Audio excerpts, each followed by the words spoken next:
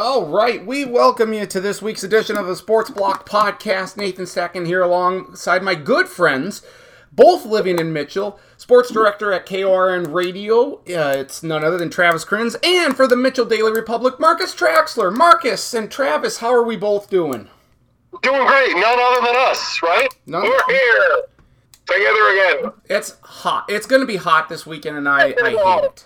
I hate it. This is not incriminating, but Travis just blew a red light here. So. I got it. And it's a company car. It's a company car. That's fine. That's fine. Where are you guys off to right now? It's warm. It's going to get warmer. So, yeah, 100 degrees or so. Friday, Saturday, Sunday, Monday. We're together because we took part in the Sanford International Media Day golf event today. So we're literally 8 people there. So. But we got a chance to play where the pros play, man. That's right. Did you see Terry Vanderbeek? Yes, we did. Yeah, we did. Yes, we did. All right, very good. How about Andy North? Yes, we did. We talked to him. It was a 2-on-1 with Andy North. All right. That's right. John Daly, was he there? Oh, he's up. No, he'll be in tow with his guitar September 14th through 16th, I believe. Oh, okay. It's live and counts. Oh. Yes. All right. Paul Heinert was there. Can you believe that? Paul Heinert there? Paul Heinert? By far the nicest course we ever played golf at. That's right. All right. So I don't know what would be second, but Brady. Yeah, very soft. Everything was nice and soft. The greens were fast. Everything else was soft. So what did you shoot then? 56, my usual. Okay. Mid 50s on a 9. Okay. So, was Brady Mallory there? keep going. Was Brady Mallory? Brady Mallory, was he there? Oh, he was not there. Gone but not forgotten. I forgot about him. Just had He to was check. not there. Just So, had to there check. were only 4 of us there. 5 of us played.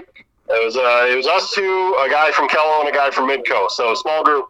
The tournament And the director tournament director. We had his ear for a couple was hours. very good at golf. Very good, as you might imagine. So Was it, Yeah, he was. was it Max Jensen from Midco? No, it was not. Nate Weck also not available for comment. All right. Who was it from Midco then? Was it David Brown? Was it Tom? it was Darren. You see him sometimes doing sidelines. So he was there. He's new, right? He's relatively new. Okay. So he was new on it. He was more high level of golfer. That's right. All right. So Very good. All right, you guys enjoy the college football. I appreciate this cameo. Yeah. Go. Well, Marcus, before you leave here, who are your college football playoff teams? Well, I don't see any way Georgia's not going to be in it, so put Georgia in it. Okay. If we're going to take 2 from the SEC, I'm going to make it LSU. So I'm going to say, this is not in my order of 4. Yep. I'm going to say Georgia, LSU, Michigan, USC. All right. It's relatively chalk, but that's what I'm going to look. You know what, Marcus? Whether or not this is good or not, you and I have the same Final Four. Yeah, so give me another day to figure out to pick somebody else. I'm kidding. Very good. And my group of 5 representative, I'm going with Tulane again. Back to back. Me too. So, Me too. To play number 3 team from the Big Ten. The Gophers. The Gophers and Tulane are going to play in, no, I don't know. Penn State. Penn State sounds right. I have Tulane in the Cotton Bowl against Texas. Oh, boy. Yeah, well, Tulane was just in the Cotton Bowl. They're either going to go to Atlanta or Phoenix, I saw. Yeah, so give me one of those 2 for the group of 5 game. I got the Peach Bowl as Florida State and Tennessee. Yeah, seems a little too convenient, but I'm sure they'd love that. I mean, Yeah, I should say Tennessee's going to be in the playoff, but I don't know if that's going to happen. Joe Milton, he'll throw 85 yards. So All accounts. 8,500 yards. 85. same size as Donald Trump, by the way. Joe Milton, about 6'3", 215. Wow, that's impressive. 215. Yeah, that's. Hey. All right, thank you. All right, thank you, Marcus. Marcus Traxler, the nice cameo. Oh, you forgot your keys. Uh-oh, yeah, You forgot his keys. don't forget your keys. Needs his keys. You forgot your keys. Marcus. Need your keys. Ready? There you go. No, he's going to hotwire his car. We're at his apartment, so he's okay. He's got subbed out. So, getting that done. We got an email, when was that? Last week sometime, about the Stanford International Media Day. Like, all right. And then the thing to get it to you was that, you can get to play 9 holes afterwards. I'm like, I am interested in that. Oh, for sure. For sure. So that's why I got a hold of Marcus and said, did you get this email? Do you want to go and do this? He's like, yep. So, excellent. went to storm about 8:30 and had a little breakfast, had a fruit platter there and a muffin. And some guys got up to talk. Andy North had something on his nose. A booger? A big bandage on his nose. Okay. So I had that and talked to him a little bit and talked to the other people a little bit. So was it 3 weeks away or so? So yeah. And how many people were there for the media? Maybe 8. Wow. Plus 2. Mark Ovenden. 2 guys from Kello. That was about it, really. There wasn't any, because they're like, there's barely an Argus leader anymore. There's not much of a radio presence in Sioux Falls, so it's really just 2 TV stations. And that was about it. I was like, all right, and then so this is the 6th year of it. Yeah. So, going to be there for at least 5 more. So, good event. Well, there you go. So, there you go. Something like that. I went, okay, I'm going to play a really nice course. It's going to be tough. It's going to be, the greens, and I didn't play any better or worse than I usually do. So, well, that's good, greens were extremely fast. Mm-hmm. So you barely tap the ball and it just goes, and a lot of break in the greens. So that was the big difference. Big fairways, which was nice. You had to cross some water. Marcus, we called Marcus Sandy Lyle because he kept finding the fucking sand traps.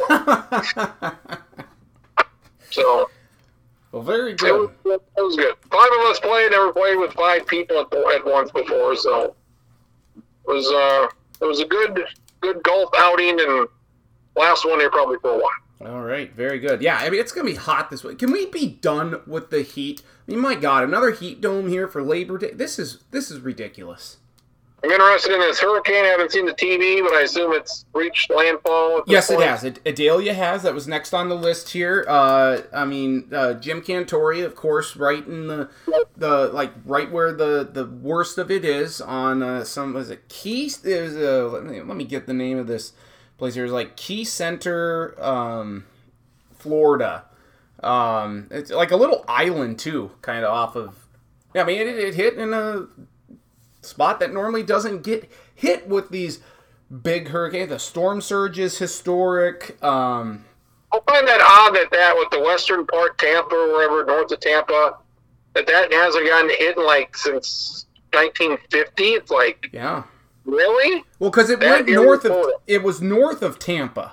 So let's see. It seems like that gets the whole state gets hit at some point over the course of a couple of years because these storms are so massive. Yep.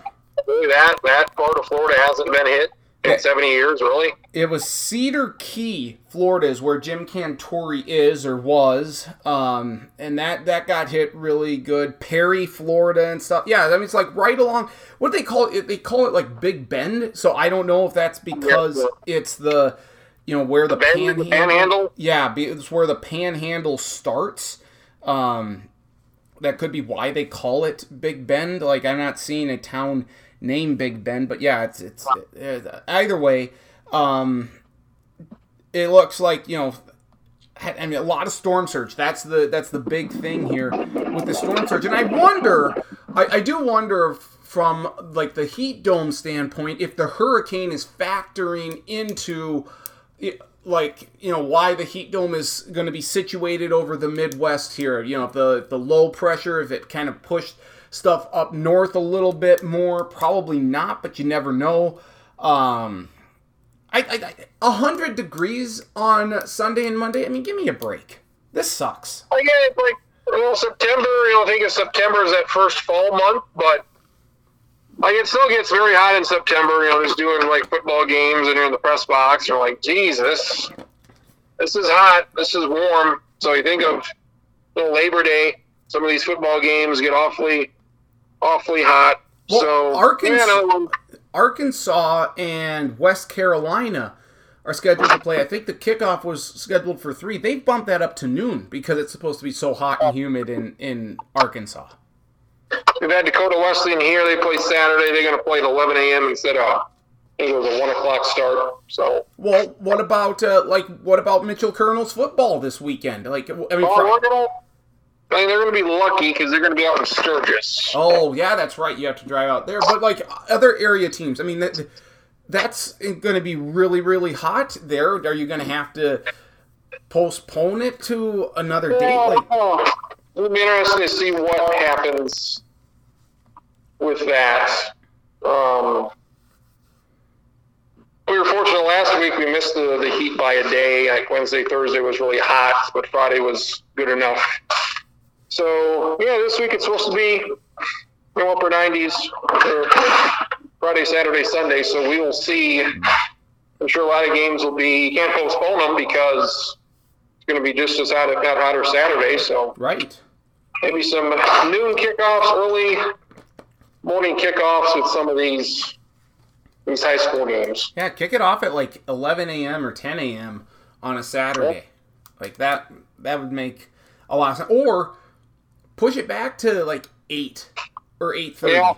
Like just because even when the sun goes down, that's going to help. And the state fair is this weekend. Yeah. Starts, I think, today. So terrible time for that. Terrible time for the great Minnesota. Another thing to add to the list. So, yeah. Not good. Not good. But, yeah, we're thinking of those people in Florida and Georgia and the Carolinas getting hit by Hurricane Idalia.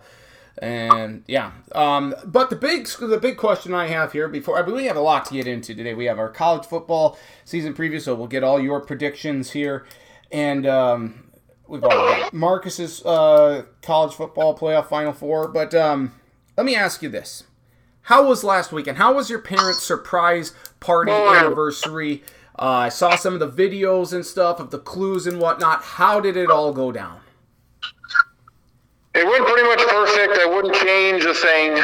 Excellent. The weather, last weekend was hot. This weekend is hot.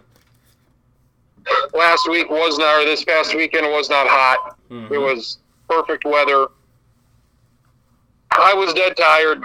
Sunday, took Monday off. Just fucking beat the shit. Just.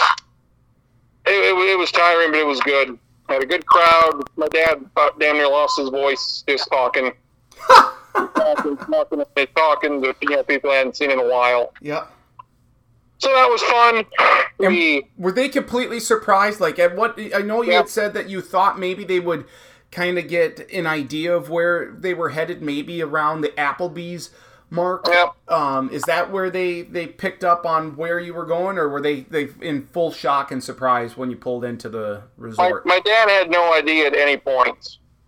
My mom did guess it, I would say probably a half hour in or so. Okay. She goes, hey, we're going to that spot where Melissa's dad pheasant guides. We're like, nope, we're not going up there. Huh? That's where we were going. So she good had mentioned it, I said no. So that was good. So we stopped at the gas station. We got up at 6 o'clock Friday morning. Got the dog to the vet, 7:15, dropped him off. 8:15, we're on the road, we're packed up to Sioux Falls. We head to Aldi, we head to Walmart. My brother meets us there, he meets us at Sam's. We're packed, he's packed. Got the drinks, the food we had. We had way too much food. I was concerned we weren't going to have enough food. We had more than enough. A lot of people brought sides. Excellent. We get up to the cabins about 11:30.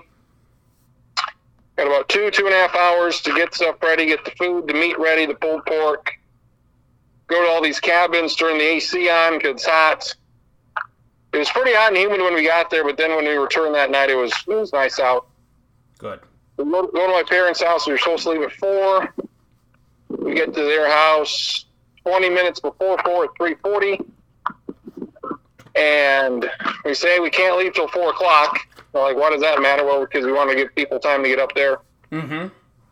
And I thought we'd get up there. It's about a 90-minute drive. It took us 2:15 to get up there with all these extra stops. Yep.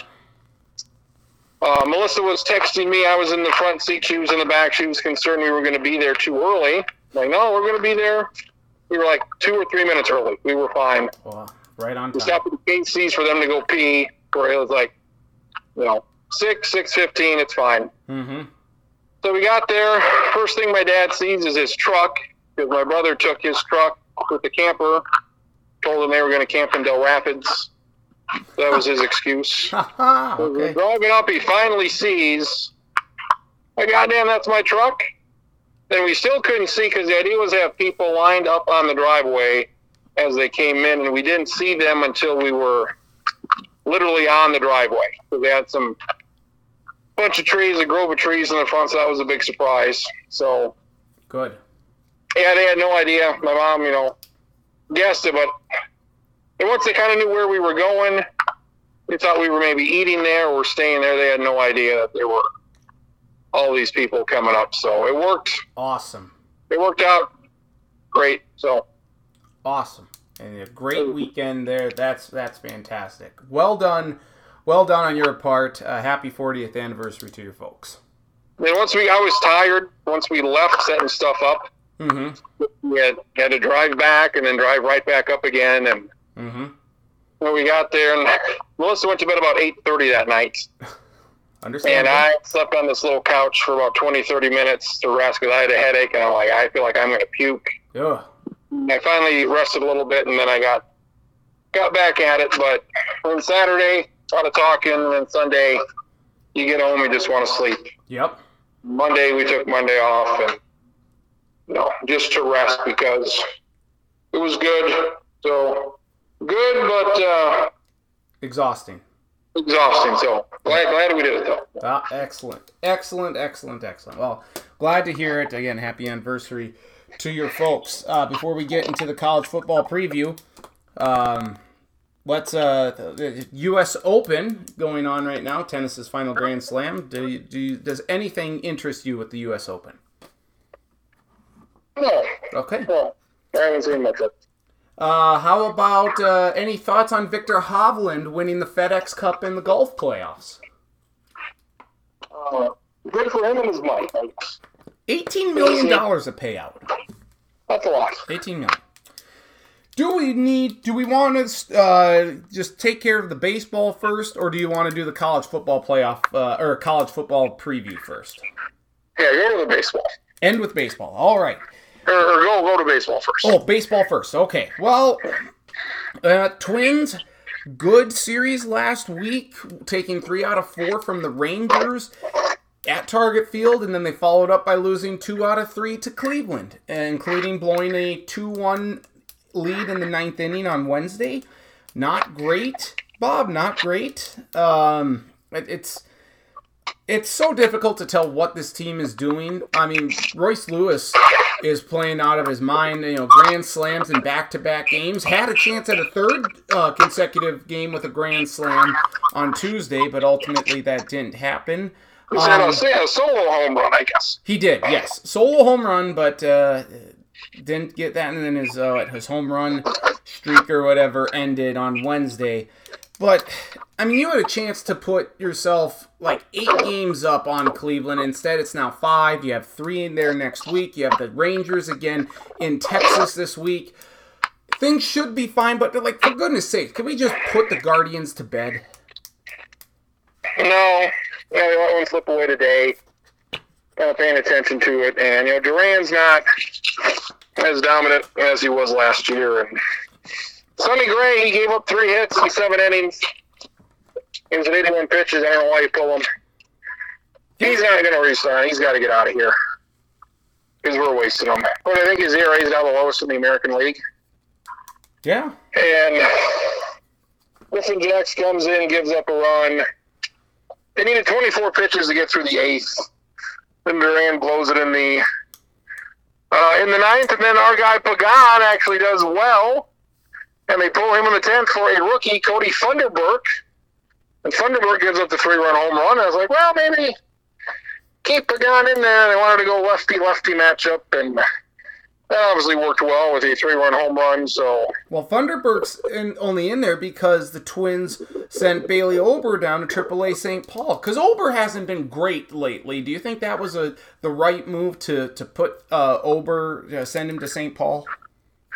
Yeah, they want to manage his innings. He's well over his career high for innings. He's kind of struggled for the past month or 6 weeks. So we'll see if they call him up here sometime, give him a bit of a rest. But it's just, you just keep waiting, and we're a couple days away from September. And then, at some point, you just got to say, this is what this team is. They're show flashes. They can be good at times. Their starting pitching's excellent. Their bullpen is not so good. Their offense comes and goes, very streaky. So, if they can get hot, they can maybe do something. But, you don't, once the playoffs come, you don't hold much hope that anything's going to happen. Yeah. So, they're going to be at home. They're going to host this 3-game series, so all these games are at home against, who knows could be anybody. Could be Texas, could be Houston, could be Seattle. Well, right. Could be Toronto. That AL West is nuts right now. So. It's a 3-way tie for first right now in the AL West. So that's exciting. And imagine if there was only one wild card and not 3 of them. Yes. Yep. I feel like all those teams, Seattle's been on a hell of a run recently to take a division lead. Now they're all tied. So after the Mariners got off to a slow start. So, you just feel like they got a shot with their pitching, and if Royce Lewis can do what he can do, and certain guys get hot. Buxton's playing in AAA tonight and is actually playing in center field for the first time in a year. So I don't know what happened in the last 4 to 6 weeks. He's fine now. He can play in the outfield. So it was a good chance to at least win 2 out of 3 against Cleveland, go 7 up instead of 5 up with about 29 to go. But I think they'll see him next weekend, and schedule's not very tough to end it, so they should be fine. It's just, fighting for the playoffs. Boy, Seattle's schedule to end the season is tough. Have you seen what they end with? No. At Texas for 3, and then home against Houston and Texas for 3. So that's fun. That's what that's going to be. So it's not like they're playing the Rockies or they're playing Cincinnati, some random team. It's like. Yep. They're all playing each other, so that'll be exciting to. And it may not mean a whole lot because the loser's probably still going to make the wild card. Yep. Well, and Toronto loses 2 out of 3 at home to Cleveland this weekend, and then Cleveland go. Cleveland's 4-2 in their last 6 games against Toronto and Minnesota, teams that are in the thick of the playoff hunt. It just doesn't make any sense. It's stupid, really. It's frustrating. It's infuriating. You know what else is infuriating? How about the Angels? You talk about embarrassments here, and you have said it now for multiple weeks how embarrassing the Angels are. And the Angels just got rid of practically, all their whole team on Tuesday. Make this make sense. They release Giolito. No, they just put them on waivers. Well, okay, they put them on waivers. So they're still a part of the team, and somebody has to claim them. So if they claim them, they just outright get them with no compensation. So they'll save $1 million, $2 million, whatever that contract would be over the final month. So they're still on the team until somebody claims them. Okay, but the point, I guess, being, what are the Angels doing? They went kind of all in. They made the dumb decision of not trading Ohtani. Then you try and bring some help in. It wasn't great, but at least they were making the effort. They proceed to lose a whole bunch of games in a row. Now Ohtani's injured, and the Angels just fuck it to this season? That's how it appears. Yeah, they're 7-8 out last time I checked, and they had an 8-game losing streak immediately after the trade deadline. And they brought in all of these guys. They're not going to make a difference. And now a month later, they've put them all on the waiver. So if you want any of these guys, you can have them. Just got to pay their salaries. And then Ohtani's probably going to need Tommy John surgery again, so he's not going to pitch more than likely next year, and that'll affect his free agency. So, $500 million was rumored. Now, probably not $500 million for for him, and then you got to wonder, okay, how long is he going to pitch for? He's done this, and he's had two Tommy John surgeries. So just a poorly run organization, and they've been bad for a long time. Is it fair to say, because I think there are some pieces in place with like Kansas City to maybe make be better. I mean, they're terrible this year, but they could be a little better next year. I have no hope with Oakland here. Are the Angels going to be one of the top, let's just say, the top 4 worst teams in baseball next year? I think they'll just kind of be right there, in the bottom half of the American League, but I mean all of baseball. But they're one of these teams that they're not one of the 5 worst teams, but they're just kind of in that middle no man's land of. But you don't think next year, without Ohtani, and you never know what they're going to do with Trout, and they kind of, they traded away several prospects for guys that really weren't going to, obviously now aren't making a difference for them. So they're even worse off. They'll be worse off next year than they were this year because of the prospects that they lose, and of course Ohtani. Where is this team going to be even remotely good? Especially with Trout. I think they're just going to kind of be around the same, a 75 win team. I mean, they're this way with Ohtani and Trout. Do you need to trade Trout in the offseason? Huh? Do you need to trade Trout in the offseason to try and... I would have traded him a couple of years ago, and now he's getting hurt all the time. He hurt his hand. He was out for an extended period of time. I think he just came back and he just got hurt again. Right, but that's why I wonder if it's even worth trying to trade him in the offseason to try and recoup any potential prospects. Because otherwise, they're just gonna be terrible next year. Yeah, they're not good. Their farm system isn't very good. They don't develop people. They're just a poorly run team. It's like they don't know what they're doing or what they want to do. Yeah. They've got Ohtani and Trout. They've had Trout for 10 years now, and they've made the playoffs once. At some point, you got to look in the mirror and say, okay, we like this guy. He's very good, but we're not doing anything with him. We can't be any worse if we trade him and we get all these prospects. We're not going to be any worse than we've been. We're not going to. What are we going to do? Not continue to make the playoffs? Big whoop. Well, now, we talked last week. Did we know what Ohtani had? Was he going to be out or whatever? Did we know the full extent when we talked last week? I don't believe so. Okay. So he left his start early after a couple of innings, and then we found out. But, he can still DH. He can still hit. Okay. Yeah. There's some value there, and he's going to continue to do that. And, they've used Ohtani a lot where he just, never misses a game. Mm-hmm.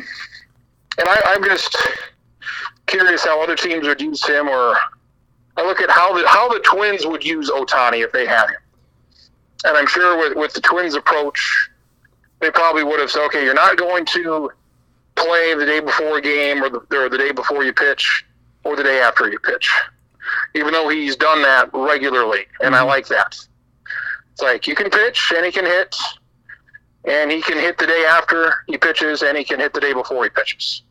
And they've gotten full value out of him, and he's been great.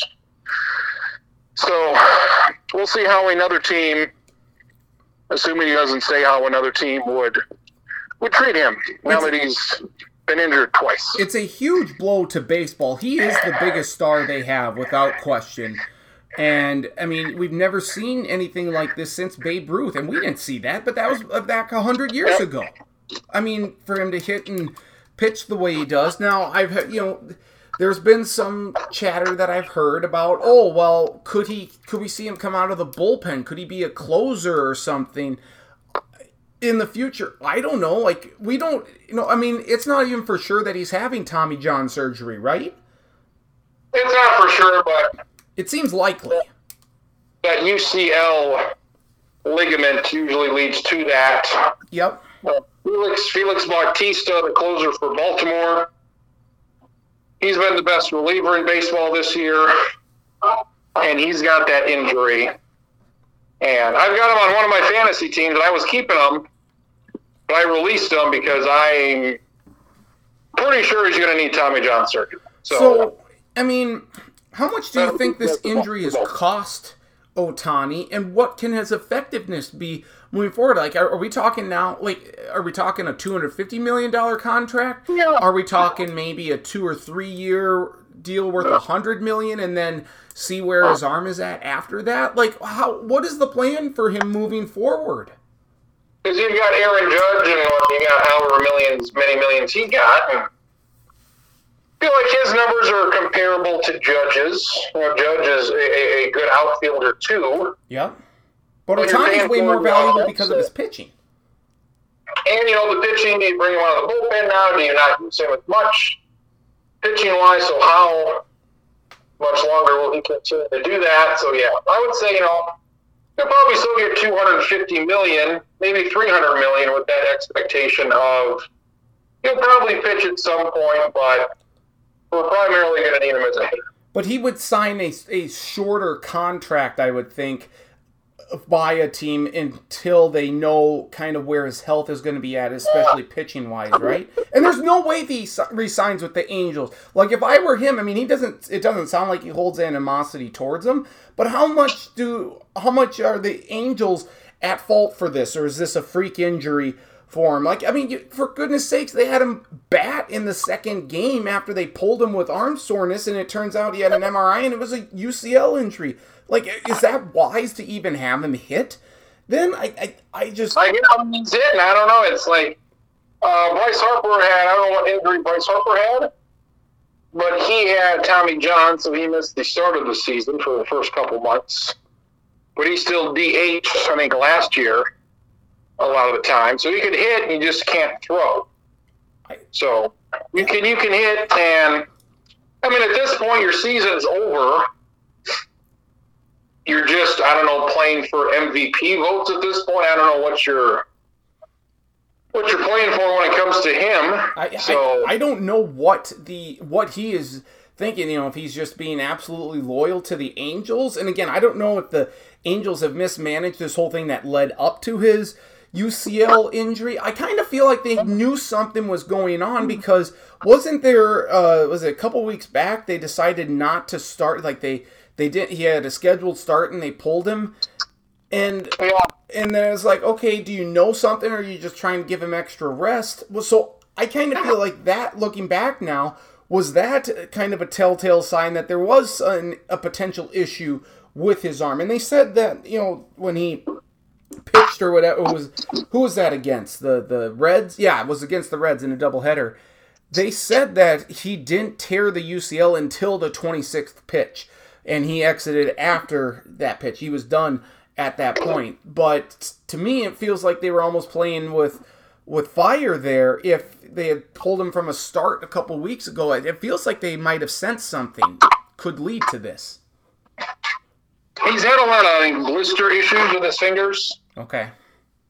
And his hand here throughout the year. So he's missed some starts, and he's been pulled from starts early, I think, because of blisters.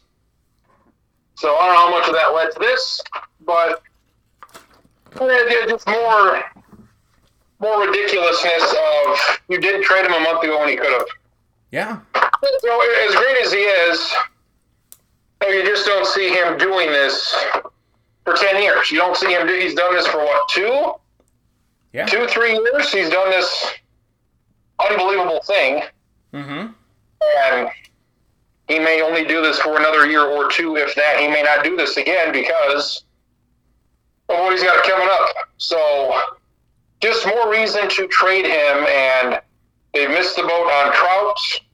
His value isn't what it was 3-4 years ago. And they missed the boat on Ohtani. Mm-hmm. They had a second chance, and it shows. It's like, all right, they just don't have much talent. You've got 2 superstars, but you never make the playoffs. That's why I think they are destined to be one of the worst teams in baseball next year. I really do. I just don't see where it's all coming from. Brew Crew had a 9-game win streak that was snapped on Tuesday night, and then they proceeded to lose Wednesday to the Cubs. So that NL Central lead is getting tight. The Dodgers have a strong lead over the Giants and the Diamondbacks. Diamondbacks playing better here as of late. So this NL wild card race is going to be very intriguing. Any other thoughts on baseball here before we get to college football? There was almost a no-hitter last night. There was. 2 outs left in the ninth. Yeah, for the Giants. With Alex Cobb, I believe, and then the Reds ended up. No, he didn't even get the shutout. He did no hit. He did get a complete game, so that's good. But lost the no hitter, lost the shutout. It's a Spencer Steer, who the Twins traded to Cincinnati last year, broke it up with a double. And I saw the final couple outs of it.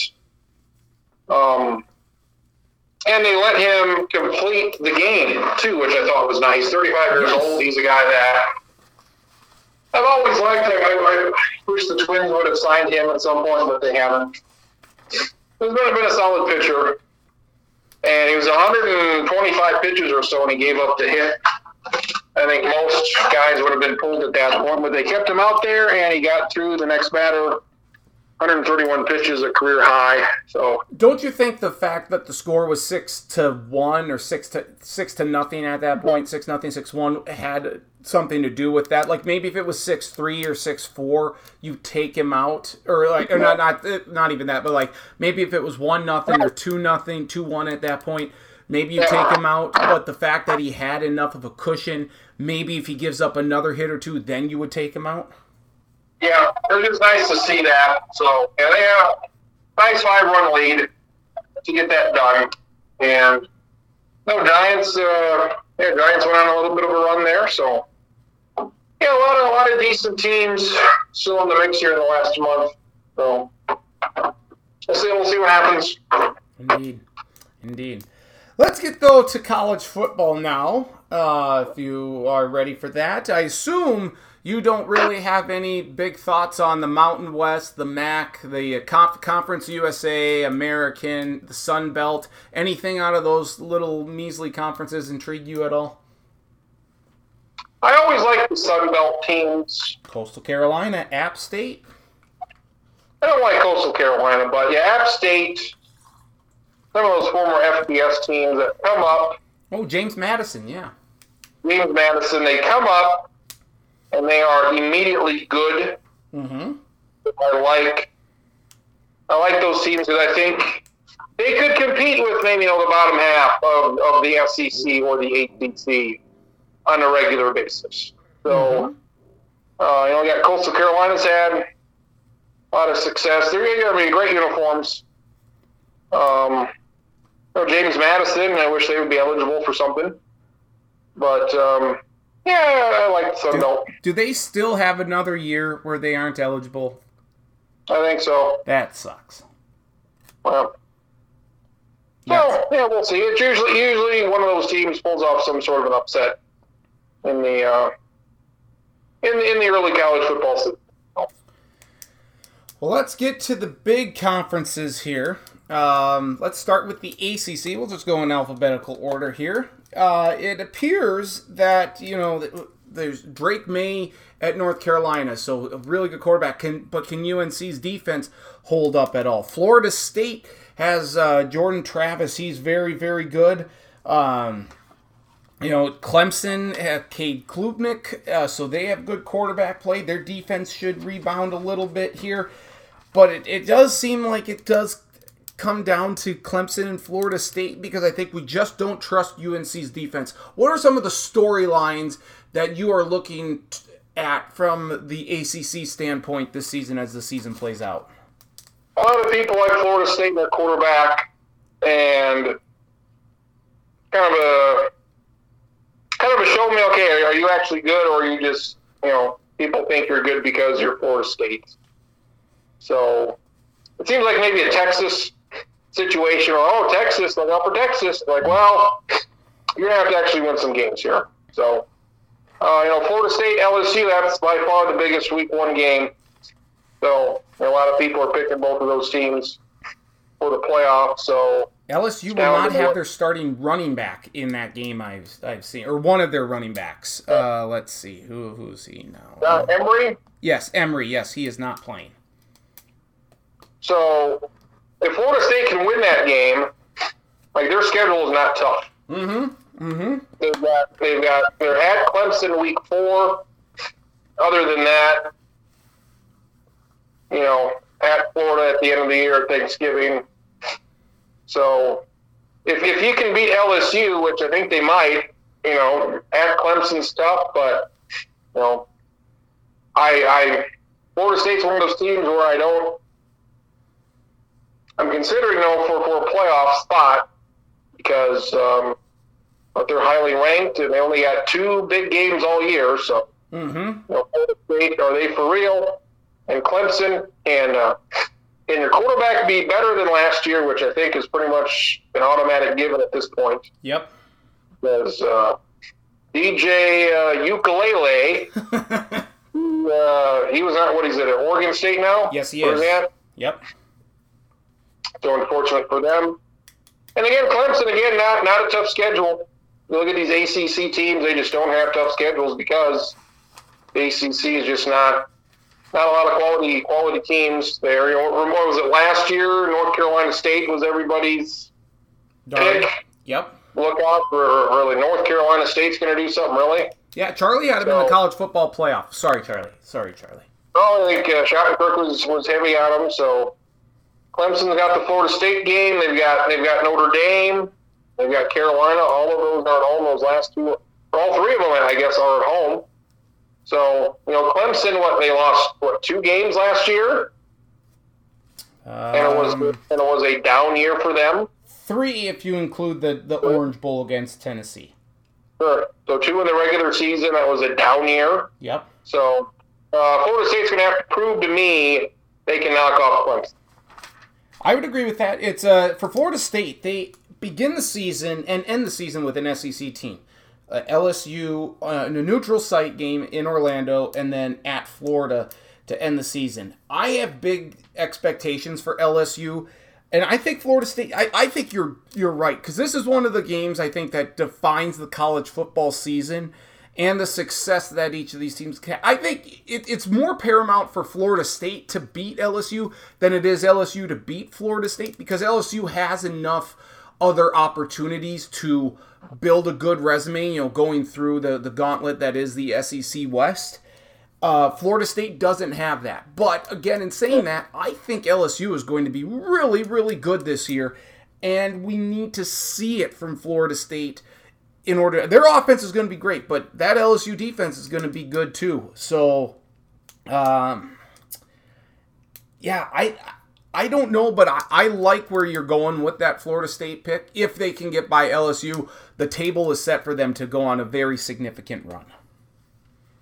And you've got Drake May, who people like, and he'll probably be, the number 2 pick in the draft? Could be, yeah. Caleb Williams going to go 1. Mm-hmm. He'll probably go 2. So, how good is North Carolina going to be? They're going to be, 7-5, 8-4. It's kind of a so-so team. So people like him. A lot better than Frank. I'll give him that. Frank didn't do much for me. This kid, you watch him, you're like, all right, I can see why people like him. Mm-hmm. So at least there's something there with Drake May a little bit more than Frank was. They ended last year on a 4-game losing streak. North Carolina did. I think defense is still the big question mark for them. They lose a few offensive weapons, but overall, because you have your starting quarterback returning, one of the best ones in college football, I think that does bode well for them. They have a big game against South Carolina week 1. That's one of the LSU and Florida State is by far the best game of the weekend. That's not until Sunday night. But this North Carolina-South Carolina game is very intriguing to me, because I think South Carolina, if you've listened to the podcast over the past few weeks and have been doing the conference previews and stuff with Charlie, I think South Carolina is one of those sneaky teams that if we get the Spencer Rattler of the freshman year at Oklahoma, South Carolina could really do something here. And I'm very curious to see how that game goes, because I think the winner of that game has a chance to have a very good start to their season, or a very good season in total. So this game against, between the Carolinas, highly intriguing to me. It's a toss-up as far as I'm concerned. There's really not... I can't lean one way or the other, per se. Yeah, North Carolina, they got App State, which is always a dangerous game. Week 2, they got the Gophers. Week 3, which they should be able to handle them. Then they got not much going on. So at the end of the year, they got Clemson and North Carolina State. So if they can get off to a good start, you can look at their first 10 games. They shouldn't lose more than 2. They maybe lose only 1. So that would maybe do good for his Heisman hopes. And Spencer Rattler, hard to believe he's still around. Yeah, it is. I think this is been around forever. Yeah, final year there in South Carolina. Transfer from Oklahoma. This is his second year in Columbia.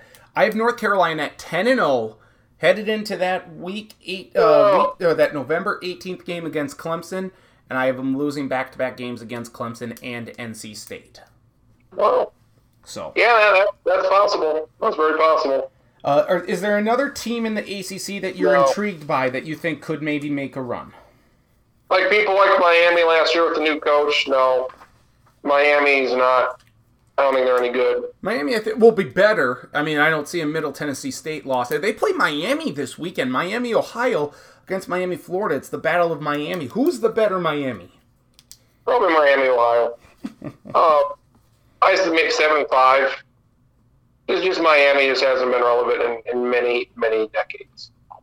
Yeah, I mean, the SEC, like if Florida State wants to leave this thing, and that's kind of the collapse of the ACC, we'll see what they want to do here. But I feel like this has been a one-team conference for the last decade. Mm-hmm. Clemson and now Florida State seems to be pretty good here, at least this year. So we'll see how long that lasts. So who do you have in your ACC championship game? So these are not the divisions anymore. These are just the straight up, right? Correct. Yep. So I have Florida State, Clemson. That's exciting to have a rematch like that in a championship game. I'll take Clemson to win both of those games. Okay. All right. You have Clemson winning that one. All right. Let's go then to the Big 10. Oh, no, Big 12. Let's go to the Big 12 here. Last year with Texas and Oklahoma, welcome new members UCF, BYU, Houston, and Cincinnati.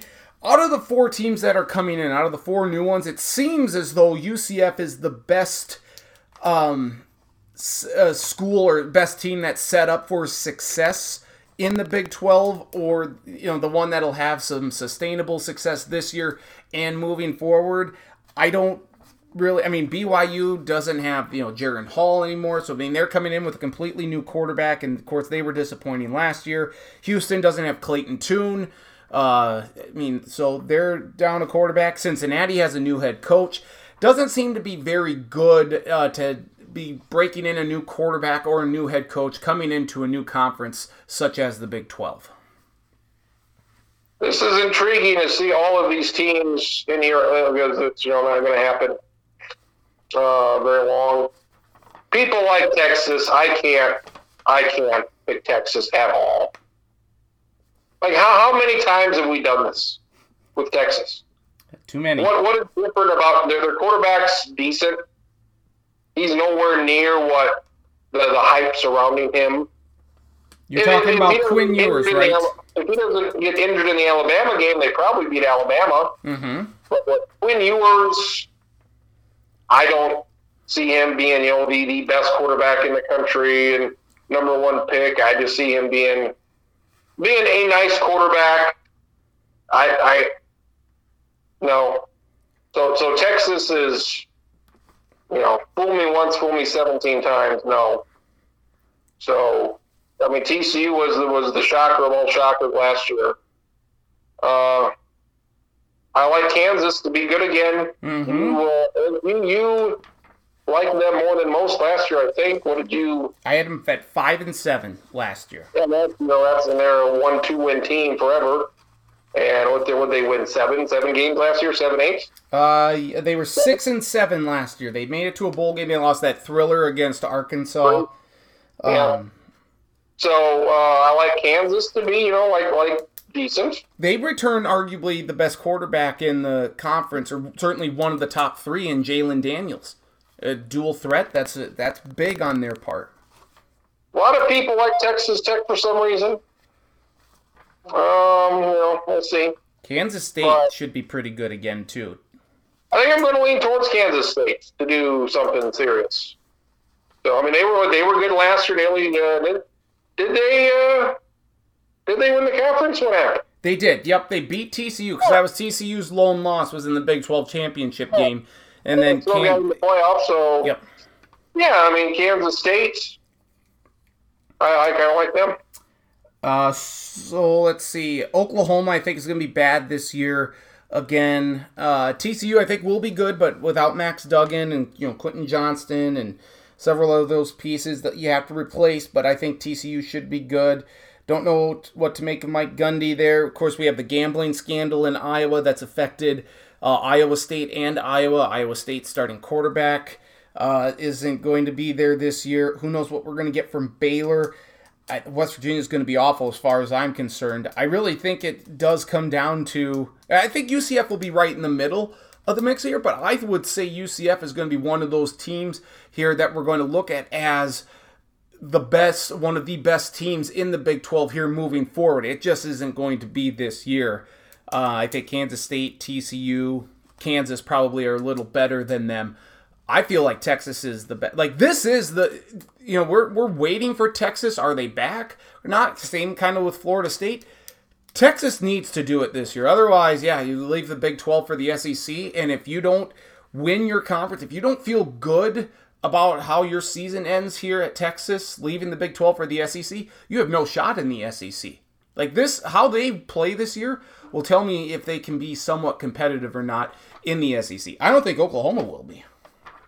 And you really have to look at these schedules now because, I mean, there's 18 teams in these conferences. Mm-hmm. And you can't play everybody. So it really comes down to the schedule and who misses out on playing Ohio State and Michigan. Who doesn't have to play Alabama or LSU or Georgia? Mm-hmm. Who misses out on playing Clemson, Florida State? So, you look at these. A lot of it's the schedule with what these teams have. You look at Tech. I mean, I think they're going to, at Alabama. Alabama's got a lot of questions at quarterback. Texas, Oklahoma. That's always a toss-up, no matter who's playing well at that point. Mm-hmm. So, the Big 12 is an intriguing conference because it seems like once in a while there's a surprising team in that conference, and that's not the case in other conferences. It gets old. Mm-hmm. Ohio State and Alabama and Georgia and Clemson, you can kind of count on those teams to be competitive, to be at the top of the list. But the Big 12 can kind of be a random list of teams sometimes. So who do you have in your Big 12 championship, and who do you have winning it?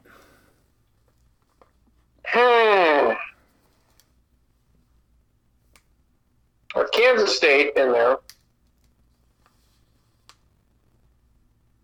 I think I have Kansas State winning again. Okay. Couple teams I'm considering. I was Texas is off the board. I'm going to go with UCF. Okay. All right. I like it. So you have them making it in their very first game. All right. UCF schedule not difficult. Nope. They open conference play at Kansas State. That's a tough one. They got Baylor at Kansas, at Oklahoma, at Cincinnati, at Texas Tech.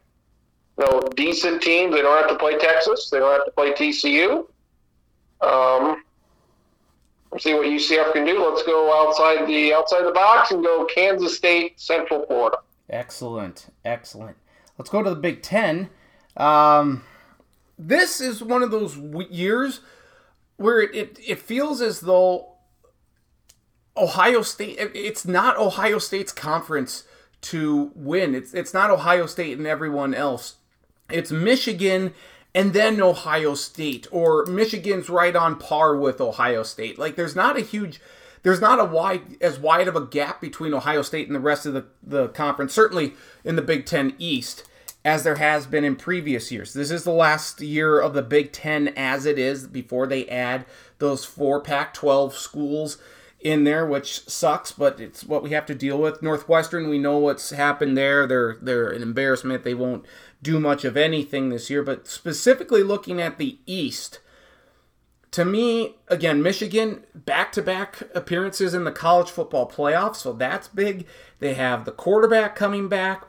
Blake Corum at running back is significant. Their defense should be good once again. I get that Harbaugh suspended, but they have Charmin ultra-soft non-conference schedule, so that won't be a factor at all. It just seems like it's set up well for Michigan, having beaten Ohio State now in, back-to-back years, to do it again and to find their way in the college football playoff. Yeah, Michigan finally broke through a couple years ago. And I was stunned how they beat Ohio State last year. At Ohio State. Yep. And they just kicked their ass. Mm-hmm. That was stunning. Their offense, and they didn't play very well in the playoff, but I like their quarterback. I think he's the best quarterback they've had in a long time. Mm-hmm. And that one, that's where do we get? McCarthy? Yes, J.J. McCarthy, yes. I think he's pretty good. Blake Corum's an excellent Heisman Trophy type guy. When he got hurt, their backup was excellent, so their running game is good.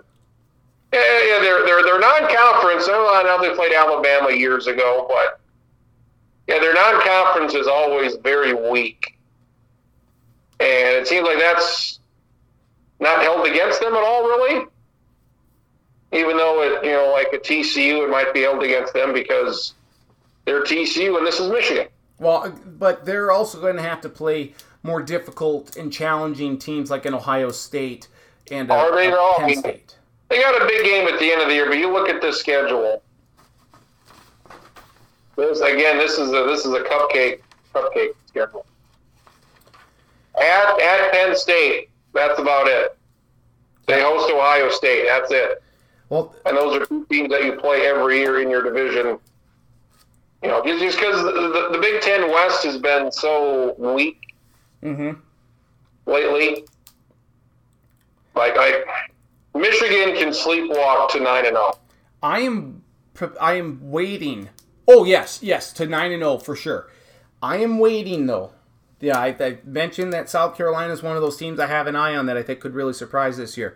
Give me Maryland in the Big Ten East to really surprise this year. Talia Tagovailoa, Tua's brother, is back. Maryland has a lot of pieces in place. It's all about coming together. And they get Michigan the week before Ohio State. They get Penn State at home. There is a chance here that Maryland could have only 1 or 2 losses this year and potentially be that team that represents it's unlikely because they have to go to Ohio State, but I do think Maryland has a lot of they have the greatest opportunity to trip up Michigan and Penn State from achieving their goal of getting to the Big Ten championship game. Maryland, I think let's just watch. I really like what Maryland can do this year if it all comes together. Yeah, again, it's the schedule they got.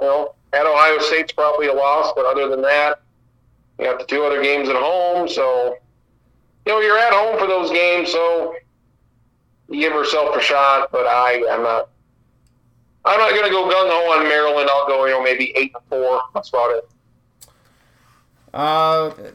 Let's see. Penn State breaking in a new quarterback because Sean Clifford is finally not quarterbacking them for the first time in a decade. They do have a very good defense, though, headlined by cornerback, who's it, Kalen King? Yes, Kalen King. So their defense should be really good. It's all going to come down to can they get decent quarterback play, but Penn State should factor into the Big Ten East race as well. Yeah, I usually don't like Penn State, just because nothing to do with anything that happened in the past. But I really don't care for Penn State. And yeah, I think they'll lose to Ohio State. I think they'll lose to Michigan. Might lose one more game. So yeah, 10-2, 9-3. They'll make a big bowl game. I don't think they're making the playoff. The rest of the division, I mean, Michigan State, they were so good a couple of years ago. I don't think they might get a bowl game. Rutgers will be better. Greg Schiano's making them more competitive. Indiana sucks. Like that's pretty much all there is to it. It really comes down to the big three: Michigan, Ohio State, and Penn State. And I'm still gonna keep Maryland lurking in there because I think they're going to be a factor in who finishes in first. They won't be in first, but they will be a factor in who finishes it. On the west side of things, Wisconsin has a new head coach, and it's a different philosophy. Luke Fickell is there. They're going to throw the ball a little bit more, it appears. They aren't going to be the ground and pound Wisconsin team that we've known that they can be. Purdue has a new head coach after Jeff Brom left. That's the defensive coordinator from Illinois. Brett Bielema did a great job. You have Matt Rule, a new head coach in Nebraska. Iowa, maybe they have an offense. They do have a new quarterback here now. The former guy at Michigan, was it not McCarthy? Who is it here? Cade McNamara. So we'll see if Iowa can put up. He went to Iowa. Holy buckets! So we'll see if Iowa can put up more points per game than they had punts per game this year. I think it's Iowa and Wisconsin. Kind of boring, but I like Luke Fickell. I think it's going to be Wisconsin. They've had a couple of tough years. Mm-hmm. But I think they'll turn it around. I think they'll be very good at Wisconsin. And it kind of comes down to Wisconsin and Iowa. And games at Wisconsin, so I like Wisconsin to win the Big Ten West. Do you give Minnesota, Traxler's Gophers, my Gophers, any chance? No. Okay, very good. Very good. Your Big Ten championship is who? Michigan, Wisconsin. And the winner? Michigan's your winner. All right. I'm interested in Nebraska. You hear a lot about them because of where we live, but I feel like they got to win one of these first two at Minnesota and at Colorado. I feel like they got to win one of those. Mm-hmm. They've got Northern Illinois and Louisiana Tech after that before they host Michigan. So, a 4-0 start would be nice. You got to go at least 3-1. You got to make a bowl game. Yep. It's going to be, they'll be. It's a tough schedule for Nebraska this year, so you do not. Even if they only get 5 wins, they'll make a bowl game. It'll still be okay. You rarely see a Power 5 team starting the year with back-to-back road games, albeit one of them is a conference game. But you rarely see that, and that's what Nebraska has this year. Yeah. The final year, and it pains me to say this, it's the final year of the Pac-12. It sucks. Yeah, get this stupid-ass conference. This is arguably, though, the best that the Pac-12 has been in years. You have Caleb Williams at USC, Michael Penix Jr. at Washington, Bo Nix at Oregon. You have Cameron Rising, who sounds like he's not going to play against Florida, that hopefully Utah can still escape the Gators in that one. I mean, I think Oregon State is going to be a big surprise this year. DJ Uiagalelei is the starter there. I think he's going to do a lot of good things with the Beavers. If I had told you last year that Oregon State had 10 wins, how shocked would you be to learn that? In the preseason? Last year, if I told you, if I had you guess what Oregon State's record was last year, what would you have said it was? 9-4. 10-3. And that's unfair because there's a guy at work whose favorite team is Oregon State. So really, that's random. But he loves Nebraska. He's from Nebraska, but he also lived in Oregon, and he roots for the Beavers. Okay. So I heard about Oregon. And I know they beat Florida in the bowl game. Crushed them 30-3. And that Oregon State game was probably as important as it's been in 20 years. Yes. So yeah, Oregon had a nice little year. I think Oregon State is poised to potentially. They could again. They're not gonna finish first, but they're gonna be a big factor once again in this as well. Outside of the Big Four, Oregon State can maybe pound on the door. Maybe they can sneak in ahead of Utah there. But this is seriously the best conference for quarterback play, certainly at the top, that we're going to see out of any conference this year in all of college football. The issues with USC still are defense. We saw that last week against San Jose State. They gave up 28 points. So nothing has really changed on that side of things, it appears. But they still have Caleb Williams, and that is a factor for something. I think Washington is the most complete team. Michael Penix Jr. was great last year. Second year with head coach Kalen DeBoer in that offense, that's going to do some marvelous things. And Bo Nix is outstanding at Oregon. If he doesn't get hurt last year against Washington, hurts his ankle, Oregon may have been in the college football playoff. They may have beat Washington. They may have beat Oregon State. Oregon to me is a very intriguing team as well. I think you're getting at least one team from the college football playoff, or one team from the Pac-12 in the college football playoff, assuming they don't all cannibalize each other and get 2 losses. I hate Bo Nix. Why? Because he sucks something fierce at Auburn. He was an awful quarterback at Auburn, and he's gotten a lot better at Oregon. If he is some sort of a top pick in the draft, he will be my guy who I beat next year. Okay, he'll be your Mitch Trubisky, your Frank Trubisky. Jake Locker, dumb shit with the Jets, Zach Wilson. Like so what? I mean, how do you go from being pretty bad at Oregon or at Auburn to being pretty good at Oregon? Is that the system? Coaching, weapons, lack of competition, perhaps? Easier competition? His completion percentage jumped 10 points. I think it has to do with the weapons. I don't think Auburn didn't have a very good team around him. No. So I'm off Bo Nix. I don't like Oregon at all. Okay. I got a lot of Oregon stuff. I'm wearing Oregon shorts right now, but I don't like them.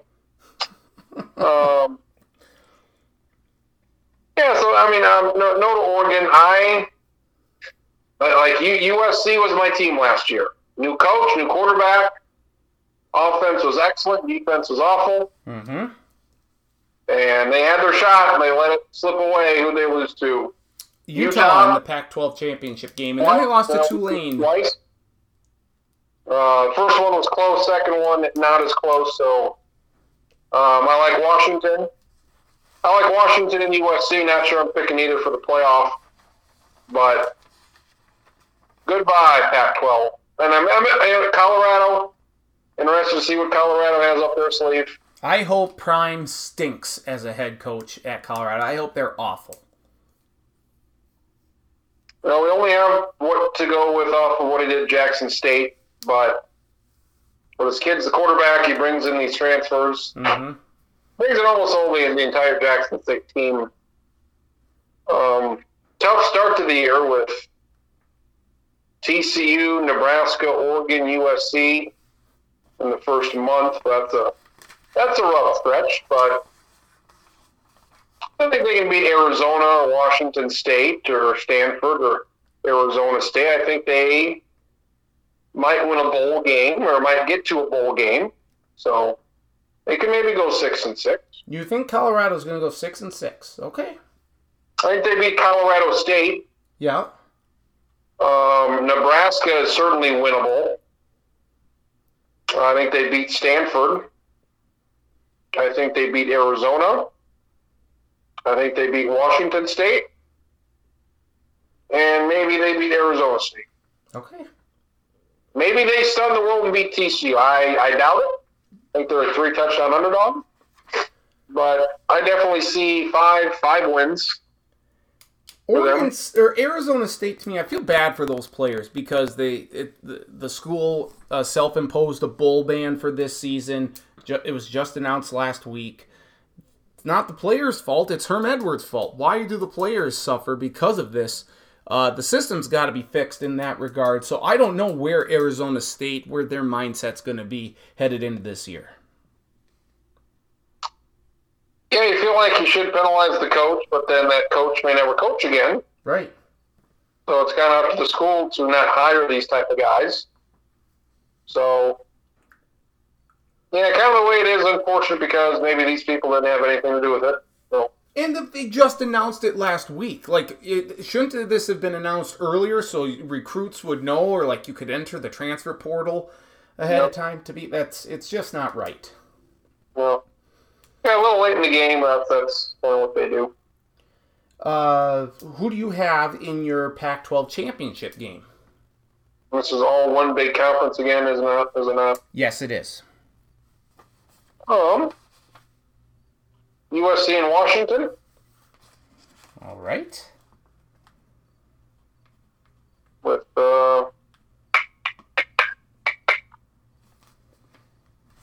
they play in the regular season. They do. It's in SoCal. I'll go USC. USC. All right, very good. Final conference is the SEC.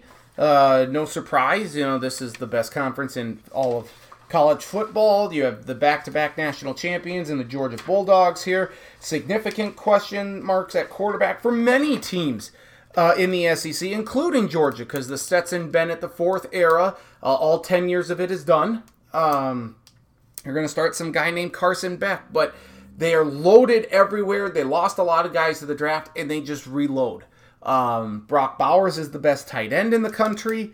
So Georgia, and their schedule is super soft apart from that November 18th at Tennessee. That's their most difficult game.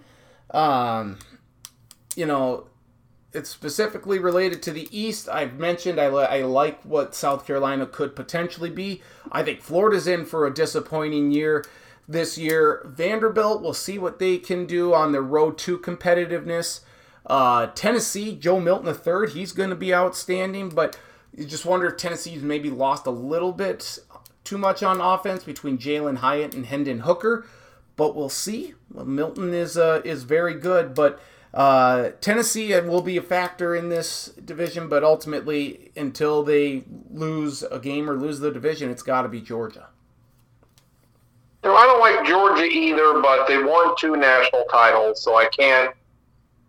You can't, and they've been pretty goddamn dominant. They've beaten Alabama. They've beaten Ohio State. They've beaten everybody, so I can't. I mean, there's really no argument against them at this point. They're number one. They're deserving of that. And as you said, their schedule is very terrible. Just horseshit. It just is. The Ole Miss at the end of the year at Tennessee. And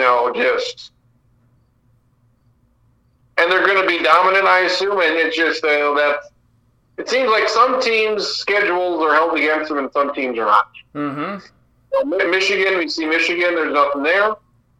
They got Penn State and Ohio State. That's it. Yep. And Georgia. Georgia's got Tennessee. Florida is not any good anymore. Things might change once you get more even schedule, but a more diverse schedule, and rather playing Vanderbilt and, Missouri every year. Meanwhile, that other side, that West, is ridiculous. Yeah. So. Well, let's talk about the West. So it's almost Georgia by default there in the East. But on the West, Alabama, for the first time in a number of years, is facing a big quarterback question. You saw some wide receivers go. To me, again, for Alabama, it's not a rebuild. It's restocking. It's retooling. They'll be fine. But I don't know if this Alabama team has a lot of doubts about it this year. Like, if they can, are they better than LSU? Are they better than maybe even an Ole Miss? Are they better than Tennessee or Georgia in the East? Alabama can silence a lot of doubters this year, but they'll be good. I just don't think they're going to be Alabama level good. I think they have a couple of losses in the regular season here and don't even factor into the college football playoff. A couple things that don't really matter because they happened in the past, and that's no indication of what's going to happen in the future, is when Alabama hasn't been highly ranked, and what are they, 4th? Yeah. So I guess that for Alabama is not highly ranked, not 1 or 2. Mm-hmm. They've usually done well. And with Georgia, the only other time they were number 1, they fell flat on their face. That doesn't mean really anything here. I don't like the Alabama quarterback situation. Their backup who came in last year was not great. Jalen Milroe. Yeah, so I assume he'll get some of the time here early on, and we'll see if they go to somebody else. But I don't like their quarterback situation. And it seems like, they're just not the number 1 team like Georgia seems to be right now. So, yeah, you definitely got to know people like LSU. I think, that's probably the team that can knock them off after kind of an awful start to the year. Then LSU really turned it out at the end. Mm-hmm. And once you know it, Tennessee gets to play Alabama again, and Georgia doesn't. So it's kind of hard when you have to play Alabama every year. Well, Tennessee does it because it's a natural rival, I guess, for them. It should be important for them. Jimbo Fisher and Texas A&M. How much do you love them this year? Oh, I love them about as much as the fucking Angels. Jimbo Fisher. Jesus Christ. Where were they ranked? Like 8?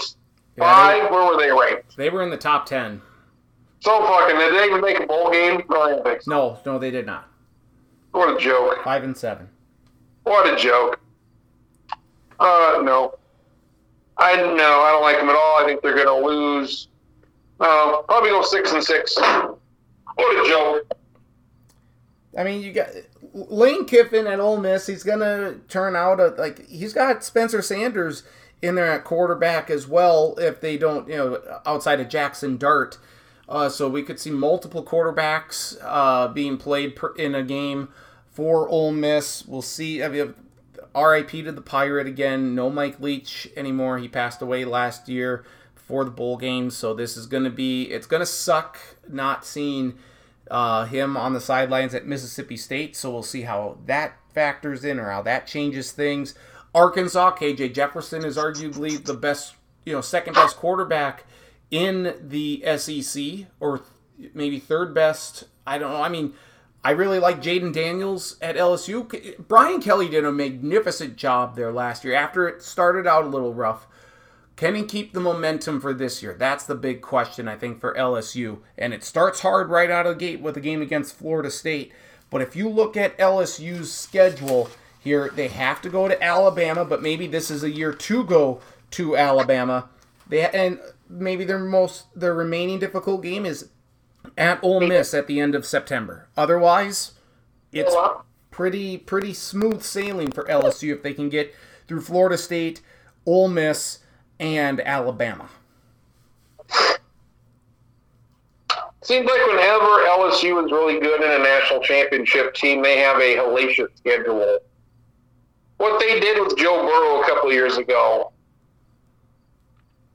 I don't know if they're the best team I've ever seen, I guess maybe offensively, but I think the teams they beat and how they beat them, that was maybe the most impressive thing I've seen. Mm-hmm. And go to 2021, 2020, whatever that was. 2020. Yep. Well, you had Jamar Chase and Justin Jefferson on the same team. Was that right? Yes. I mean, that's 2 Hall of Fame receivers on the same team with a Hall of Fame quarterback. Has that ever happened before? I don't know. A Hall of Fame quarterback with 2 Hall of Fame receivers in college. Wow. Don't sleep on the Army game on October 21st, Stack. That's true. I hear the Army can bring their tanks and guns to that game and shoot them. Oh, Angus, outside, come. So, I don't like their quarterback, Jalen Daniels. Well, he came from Arizona State. And he's gotten better. You know, doesn't do a ton for me. He runs quite a bit. He's exciting. So, like, there's nothing week one. What is this, Sunday night, this Florida State game? Yes. Yep, it's the game of the week, without question. That's really the only game I'm interested in. Yeah, LSU, they're right there. I think they'll be a popular pick because Alabama just doesn't seem like they are Alabama. All right, so SEC championship game. Who do you like in the SEC championship game? I like LSU to beat Tennessee. All right, you got Tennessee in there over Georgia. I got Georgia's at Tennessee, and I think they beat them. Okay, I like it. I wanted to go there. I really did. I just couldn't. And do you have any thoughts on Notre Dame? Sam Hartman transferred there from Wake Forest. Do you see Notre Dame factoring into the college football playoff? I mean, they have games at home against USC and Ohio State, road games at Clemson, at North Carolina State that could kind of determine their season. But Notre Dame is a very intriguing team this year, I think. Yeah, they can win some games. They'll be there because they got. Does any team have 3 games like that? No, I don't think so. Is that the best? I mean, Ohio State, USC, Clemson, is that the 3 best? And, like, all 3 of those teams could be in the playoffs. Yes. Or be right there. So, they play my Tennessee State squad next week, so that'll be tough. Ohio State, kind of like Alabama, it's like, hey, who's going to be their quarterback? And I think they could maybe knock off Ohio State. USC is going to be tough at Clemson. So I'm going to say no to Notre Dame. Maybe they go 9-3. Terrible start last year. Then they turned things around. But, Sam Hartman's pretty good. Mm-hmm. And, maybe 10-2 if they can win one of those. So they might go to a big bowl game, but probably not the big ones. No. Okay, so let's go then to your New Year's Six Bowl games here. Let's start with the Cotton Bowl. At-large versus at-large here. Who do you like in the Cotton Bowl? Oh, boy, let's see here. Well, Cotton Bowl, what do we got here? Where are we at? Cotton Bowl. Give me your Cotton Bowl. I am going with Texas against Tulane. That's the Tulane representing the non-group of 5, and Texas winners of the Big 12.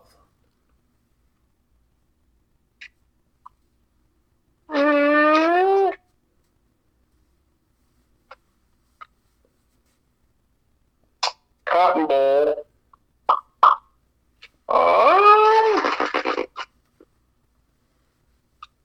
Alabama. Okay. And Tulane. All right. I'll go with that. All right, I like that. How about the Peach Bowl? 2 at-large teams here. I'll go with Central Florida. And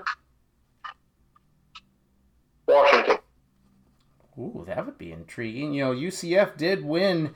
They were national champions when they beat Auburn in the Peach Bowl a few years back. How about the Orange Bowl? This is the ACC versus the Big Ten / SEC / Notre Dame. Ohio State versus Florida State. Okay. Ooh, that would be good. Okay, how about your Fiesta Bowl? Could you have a... Yeah, no. Well, shit. Fiesta Bowl. Yeah, Kansas State, maybe? No, let's go Kansas State. And... be a Pac-12 or a Big Ten school.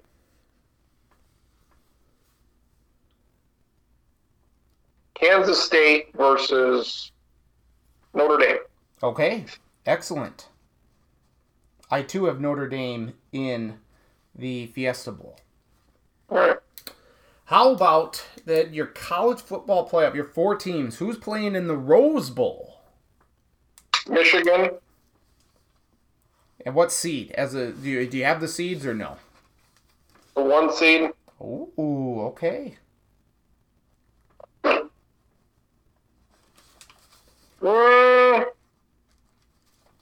Michigan is the 1 seed. They play Georgia. Okay. Ooh, that So would be... Georgia gets in the playoff without getting into the... Did Mitch McConnell freeze up again? Oh, no. So Georgia gets in without getting into the SEC title game. Their 1 loss is to Tennessee, but they still get it. Okay, I like that. How about your Sugar Bowl, then? I have a feeling I know it, but I'll let you reveal it. What do you think it is? I think it's going to be LSU versus USC. LSU and Clemson. Whoa, okay. Getting back on the bandwagon. Tigers. USC, I guess I left them out of the mix here. Did I put in any Pac-12 teams in this thing? Washington, I guess? Washington in the Peach Bowl, yes. Yeah. Do you want USC in the Fiesta Bowl instead of Notre Dame? Who else I had? Fiesta Bowl, I had Kansas State. Yes. USC. Yeah, go with that. Sure. Okay. Make that change. All right. Very good. So you have Michigan versus Georgia and LSU versus Clemson. Who do you have in the Natty, and who do you have winning it all? I really like Michigan, but they just played so poor in the playoffs. I think we're going to do LSU Georgia. Oh, okay. All right. 2 teams that are not going to play in the regular season. They're going to not play in the SEC title game. Do you just go all in here on LSU? You can if you want. Brian Kelly. I like LSU. They're probably my first or second favorite team. Them and Clemson are probably my top 2. Mm-hmm. Why not? Let's go LSU over Georgia. I mean, winning 3, but the Gophers in the 30s were the last team to win 3 in a row. That they were. So it hasn't happened in modern times since before FDR could walk. Right. Well, I think he could still walk then, couldn't he? Who? FDR was walking then. Yeah, I think he was before he could not walk. Before Hitler was ruling the world. So let's go LSU Georgia. Excellent. Hopefully the beautiful Kim Mulkey's there. I'm sure she will be.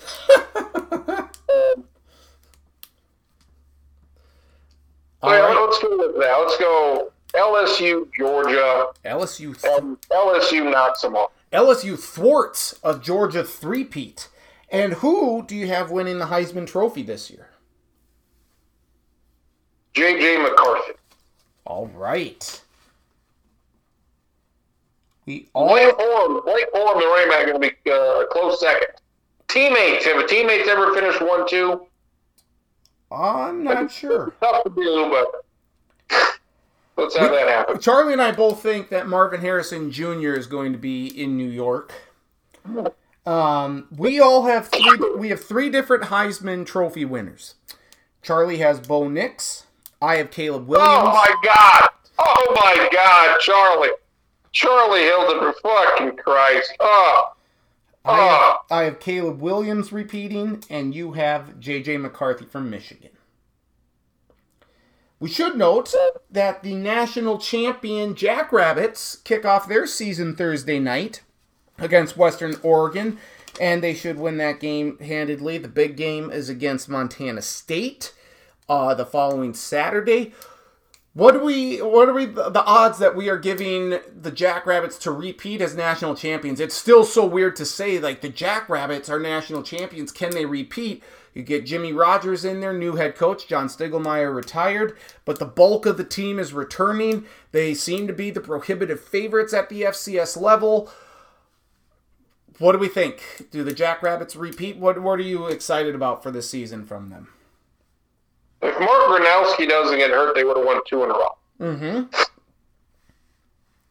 It's not 100%, but I think it's pretty close. I don't know if they're going to run the table. I mean, they're at USD. Does that scare you? No, not this. No. They're going to remember what happened, so no. They host North Dakota State, and if North Dakota State wants to get back there, they're going to have to come to Brookings in the playoffs. You know what scares me the most? Hobo Day against Northern Iowa. Okay. Because we never do well against Northern Iowa on Hobo Day. Montana State week 2, that's tough. That is, yep. I say if they lose a game this year, it's Montana State week 2. Okay. I think they're going to win again. As long as the quarterback stays healthy, I think 75% shot. It should be another exciting year for them. I mean, the fervor, the excitement, the buzz around this team, around SDSU in general is big. It's the biggest it's ever been. And, you know, after that national, I always said that, you know, a win in March Madness, I think, does more for a school than the FCS National Championship. But maybe that's just on a larger national scale, perhaps. But what SDSU, what it's done, what the national championship win at the FCS level has done for SDSU at a local level, at a state level, whatever, is absolutely incredible. The support, the excitement, the attention. People are gobbling up news and whatnot, so it's excellent for all parts of the university here, and hopefully they deliver again. And we could very well see College Game Day return to Brookings this year if everything goes well. That'd be for the North Dakota State game, or when would that? That would be my guess. Would be North Dakota State, though.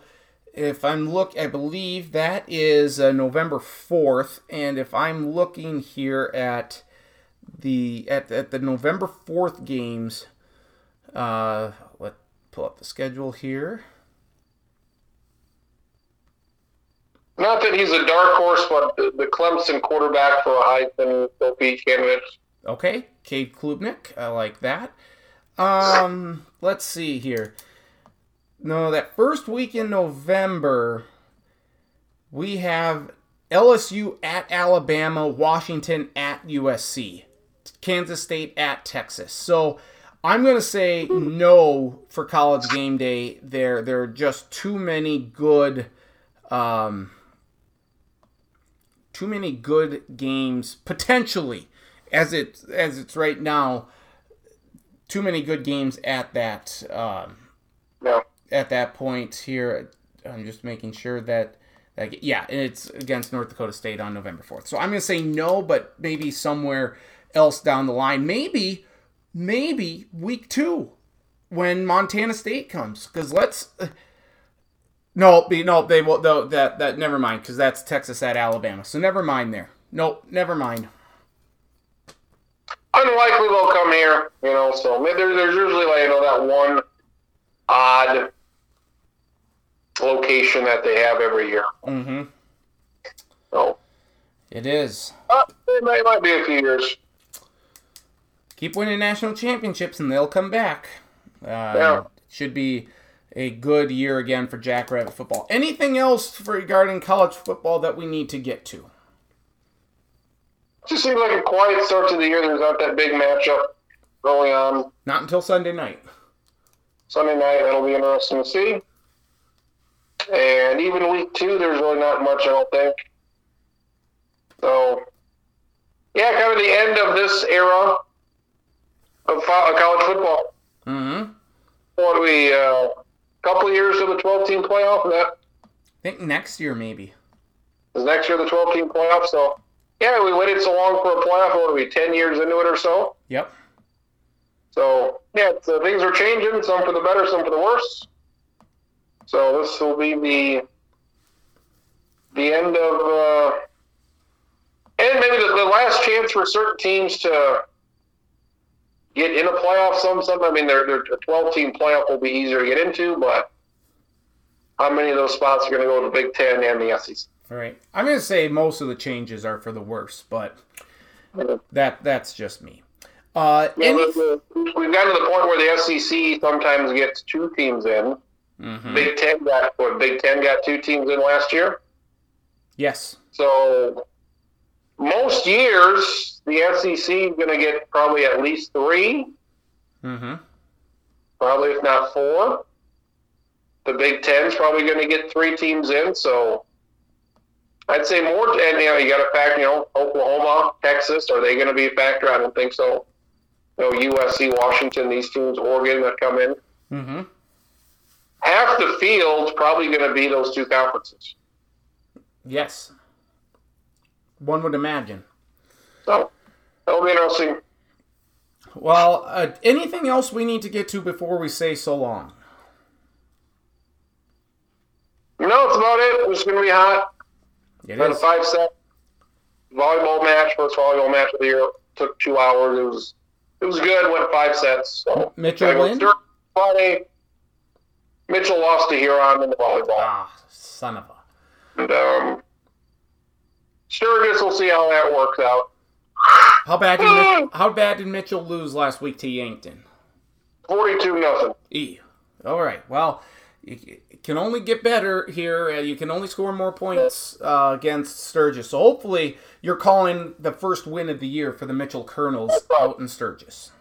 If they don't beat Sturgis, might be a while till their first win. So. Well, hopefully they get that win for you. And, yeah, it should be fun. So, you have safe travels out there. Stay cool as you can be. Enjoy your Labor Day weekend, and then next week, big NFL season preview podcast. Here we go, folks. Here we go. All right. Yes, indeedy. All right. Very good. Thank you, my friend. We'll talk to you next week.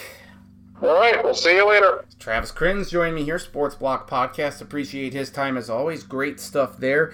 And there you have it for his playoff. He has Michigan versus Georgia in the Rose Bowl, LSU versus Clemson in the Sugar Bowl, no USC in there, and he has LSU beating Georgia in the national championship. So we have 3, spoiler alert, do we have 3 different national champions? I don't know. Said we have 3 different Heismans between him, Charlie, and myself. We'll talk to Charlie next, get his predictions, and I'll unveil my full layout of winners in the championship games as well as the New Year's Six bowl games and the playoff teams as well. So look forward to that. We're going to talk about that all next with Charlie as we continue here on the Sports Block Podcast, our final college football season preview extraordinaire. Follow us. You can find this podcast on podcast.com. Also on iTunes, just search a Sports Block. Follow me on X at ND Stacken. Travis is on there at Travis Kriens. Facebook, Nathan Stacken. A link to the podcast posted middle to later part of each week. Coming up next, though, Charlie Hildebrand giving us his final predictions as well as I unveil mine here on who's going to win it all in college football this year. That's coming up next here on the Sports Block Podcast. Available on podcast.com and on iTunes.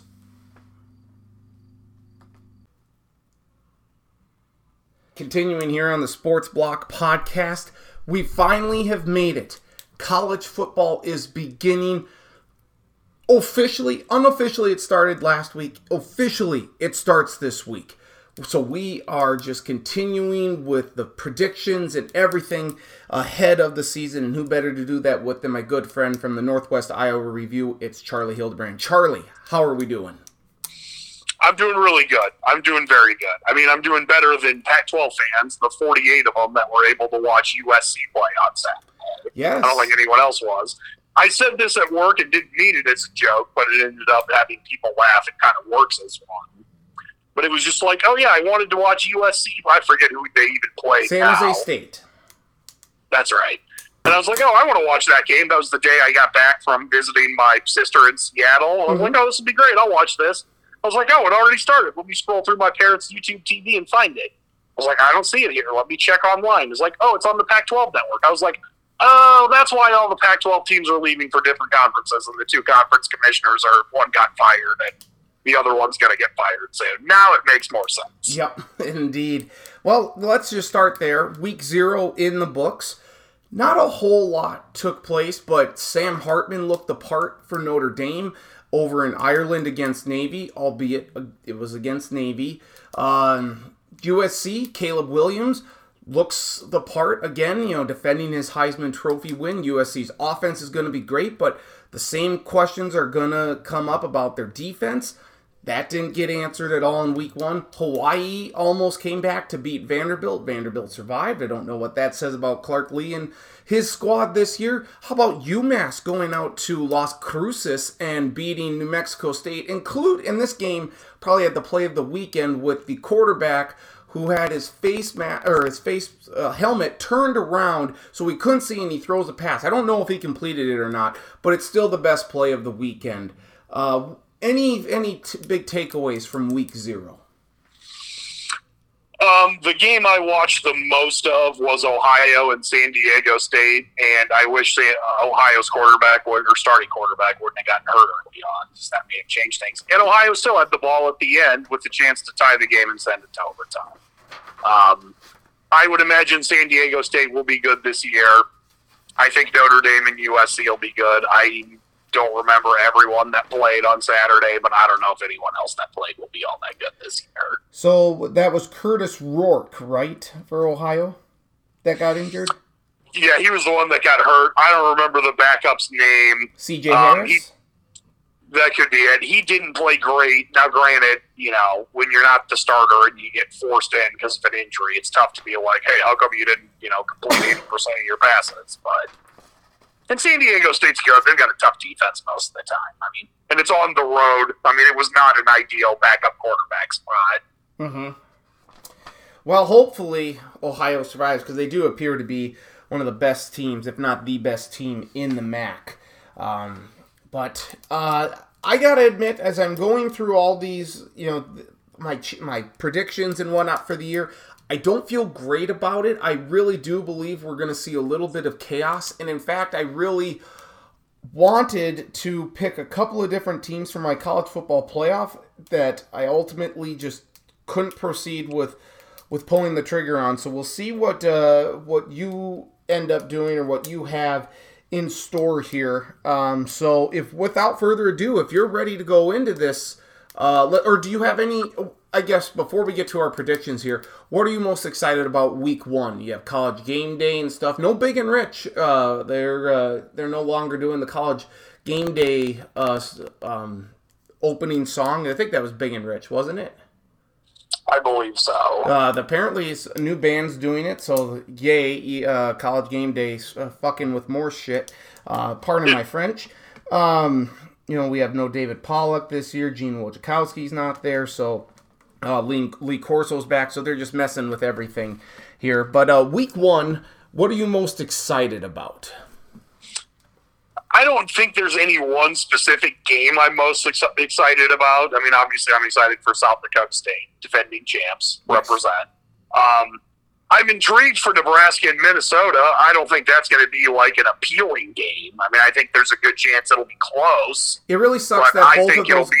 I think it'll be like 16-13 or something like that. It sucks that both of those games are on Thursday night. I like that SDSU's opening up on Thursday night, but for it to be at the same time, it's like, oh god, I want my focus to be on the Jacks, but you have this big Gophers Nebraska game on Fox. It's going to be tough. Yeah. And, I understand it. I feel pretty confident South Dakota State's going to win handily. They're big games in week 2. Yeah, if they lose to Western Oregon, maybe we can just forget about the back-to-back national championship. Yeah. Yeah, agreed. But aside from, I'm looking forward to those 2 games. But the biggest thing I'm looking forward to, and I probably said this before, I feel like college football, just because, there's fewer regular season I know there's games besides Saturday, but basically there's just games once a week on Saturday. There's the fewest days with a lot of games on it than any other sport, Football has more, or the NFL has more regular season weeks, and every other sport plays so many more games that there's just more opportunities. So I kind of feel like each Saturday for college football season is kind of like Christmas to a degree. And specifically, that's fun. And the other thing is just that there will be, I don't know who, there's probably going to be one or two ranked teams that lose, though. Some that'll be like, I can't believe this team lost. That's super weird. And it'll be because they're, ranked 14th and they end up going 5-7 this year. And then there's going to be other games where the underdog doesn't pull off an upset, but it's like, oh my God, can you believe that LSU's only up by 3 in the fourth quarter over whoever they're playing? Mm-hmm. And they're maybe even playing someone good. I don't remember. But there's just always like, oh yeah, I forgot how much fun this is when it's working. There'll be some quarterback that gets hot in a close game that we wouldn't normally care about, but it's close. So we're like, oh wow, I didn't think I'd be watching this game. Some running back will go for 230 yards and 4 touchdowns. I think that's the best game of the weekend is LSU against Florida State, neutral site in Orlando. That's right. That was a bad choice. I should have said like Tennessee or Texas A&M. Yep. Someone like that. It'll be. I don't mean specifically the SEC or Kansas, but just State someone will be like, "Wow, how come Alabama's only up 11 early in the fourth quarter? This is weird." Yeah, like Georgia against UT Martin or Kansas State against Southeast Missouri State. The only problem with LSU and Florida State, or actually maybe it's a good thing, is that it is in prime time on Sunday night. I like how Labor Day, you get more games throughout the weekend. And this week especially, or this year I should say, we actually get multiple games on Sunday. This is something that college football has not done a whole lot of in the past, but this year I think we have 3 games on Sunday. 2 are on CBS, and one of them features Rutgers and Northwestern, which is just an abomination of a game. But that aside, you get Oregon State and San Jose State, and then you have the big one on ABC, LSU against Florida State. The game of the weekend by far. Duke Clemson rounded out on Labor Day night. But to me, it's great that college football is back because we get to just forget for at least a little bit about conference realignment and how this is the last year of the Pac-12, and we still don't have homes for Oregon State and Washington State. Stanford and Cal may be going to the ACC. We don't know, that needs to get resolved here sooner rather than later, but it's just like these teams are in limbo. I feel bad, but at least we can just focus on the play on the field, which is great. But in looking at this Week 1 slate, we don't have very many games that are as appealing, like putting good teams against one another in a neutral site that we've seen in previous years. LSU Florida State is by far the best one of the weekend. For goodness sakes, College Game Day is going to be in Charlotte for North Carolina and South Carolina, which is intriguing, don't get me wrong, but that's not normally oh my God, I have to see this game. This is the game that College Game Day should be going to, because it's just not. So it feels to me like this year, there isn't a very good slate for Week 1 that we are accustomed to seeing in years past. I think in general that's true. I think the bunch of big games in Week 1 has only really been a thing the last 7 or 8 years. Because it used to be half the teams in the country would open the season with an FCS team. Sure, right. Yep. And there's still some of that. I will say that, if you're going to have a weak slate, Week 1's the best time to do it, because the NFL hasn't started, at least real games haven't started. Mm-hmm. And it's the easiest to just be like, hey, we're just excited this is back on. And there's just always going to, not like in Week 8 or 10 when you're in conference play, but there's just always going to be weird weeks where you're just like, oh, hey, there's not that many good games. You just find oh, hey, there were actually some entertaining ones I found. I mean, that's the upside of being able to access, 60 games over a weekend. Mm-hmm. It would be more fun if there were more big games. I'm not going to dispute that at all, but the upside is I think it's less of a problem than Week 1 than it is if Week 3 or 4 is really bad, and it's just oh man, why are there so many bad games this week? Right. Right. It's just more the excitement. And here, we could potentially, it's one of those weeks where we could see a lot of upsets. Like, hey, Miami of Ohio going down to South Florida to take on Miami. The Battle of Miami. Who's going to be the better Miami? You got, what if Virginia knocks off Tennessee? It's not going to happen. We have Prime's coaching debut with Colorado against TCU. That's a big game. Maybe Iowa will score more than 10 points in their week 1 game against Utah State. They're somehow 25-point favorites. Go figure. But I'm stealing this joke from someone at work. Full disclosure. But, there's all this Iowa State gambling stuff. Maybe Brian Ferentz is betting unders on every game, and that's why their offense is so bad. As he's like, hey, I'm cashing in every week. That is a legit possibility. It's not just the nepotism that makes him a bad coach. He's actually playing the under. It's worth thinking about. Do I think that's the case? No, but it's something that when I heard it, I was like, wait, how did I not think of this before? Right. If there is one game this week or one team that you think should be on upset alert, who would that be?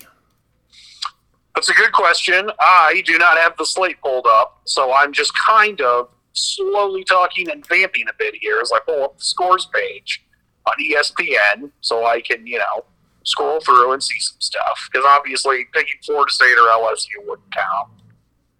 Because even if if Florida State winning's an upset, that's not big enough. You mean right. Like something where you're like, oh, wow. I don't think it'll happen, although it could. I think Utah's better than Florida. I think Florida almost always is going to have more raw talent than Utah, though, especially at the skill spots. So since it's at home, I think Utah will win. I do think that one could get odd. And yeah, Utah's a 6.5-point favorite, so that would be an upset. Here's one. Central Michigan and Michigan State. Whenever you're the big school, and I understand Michigan's a bigger deal than Michigan State is, but Michigan State's still a Power 5 school, and you're playing a smaller in-school state who probably has loads of guys who wish they would have gotten scholarship offers in Michigan State. We see it all the time when Iowa or Iowa State play UNI, and UNI usually loses, but there's lots of times where it's like, wow, UNI's only down by 3 late in the fourth quarter against Iowa. What's going on right here? So that would be one of them. I'm at least on to Saturday now. Yep. And Iowa State hosts UNI on Saturdays. I see that. That was so one I of them think for that me. would be definitely one. Yep, that was one of the 3 that I had.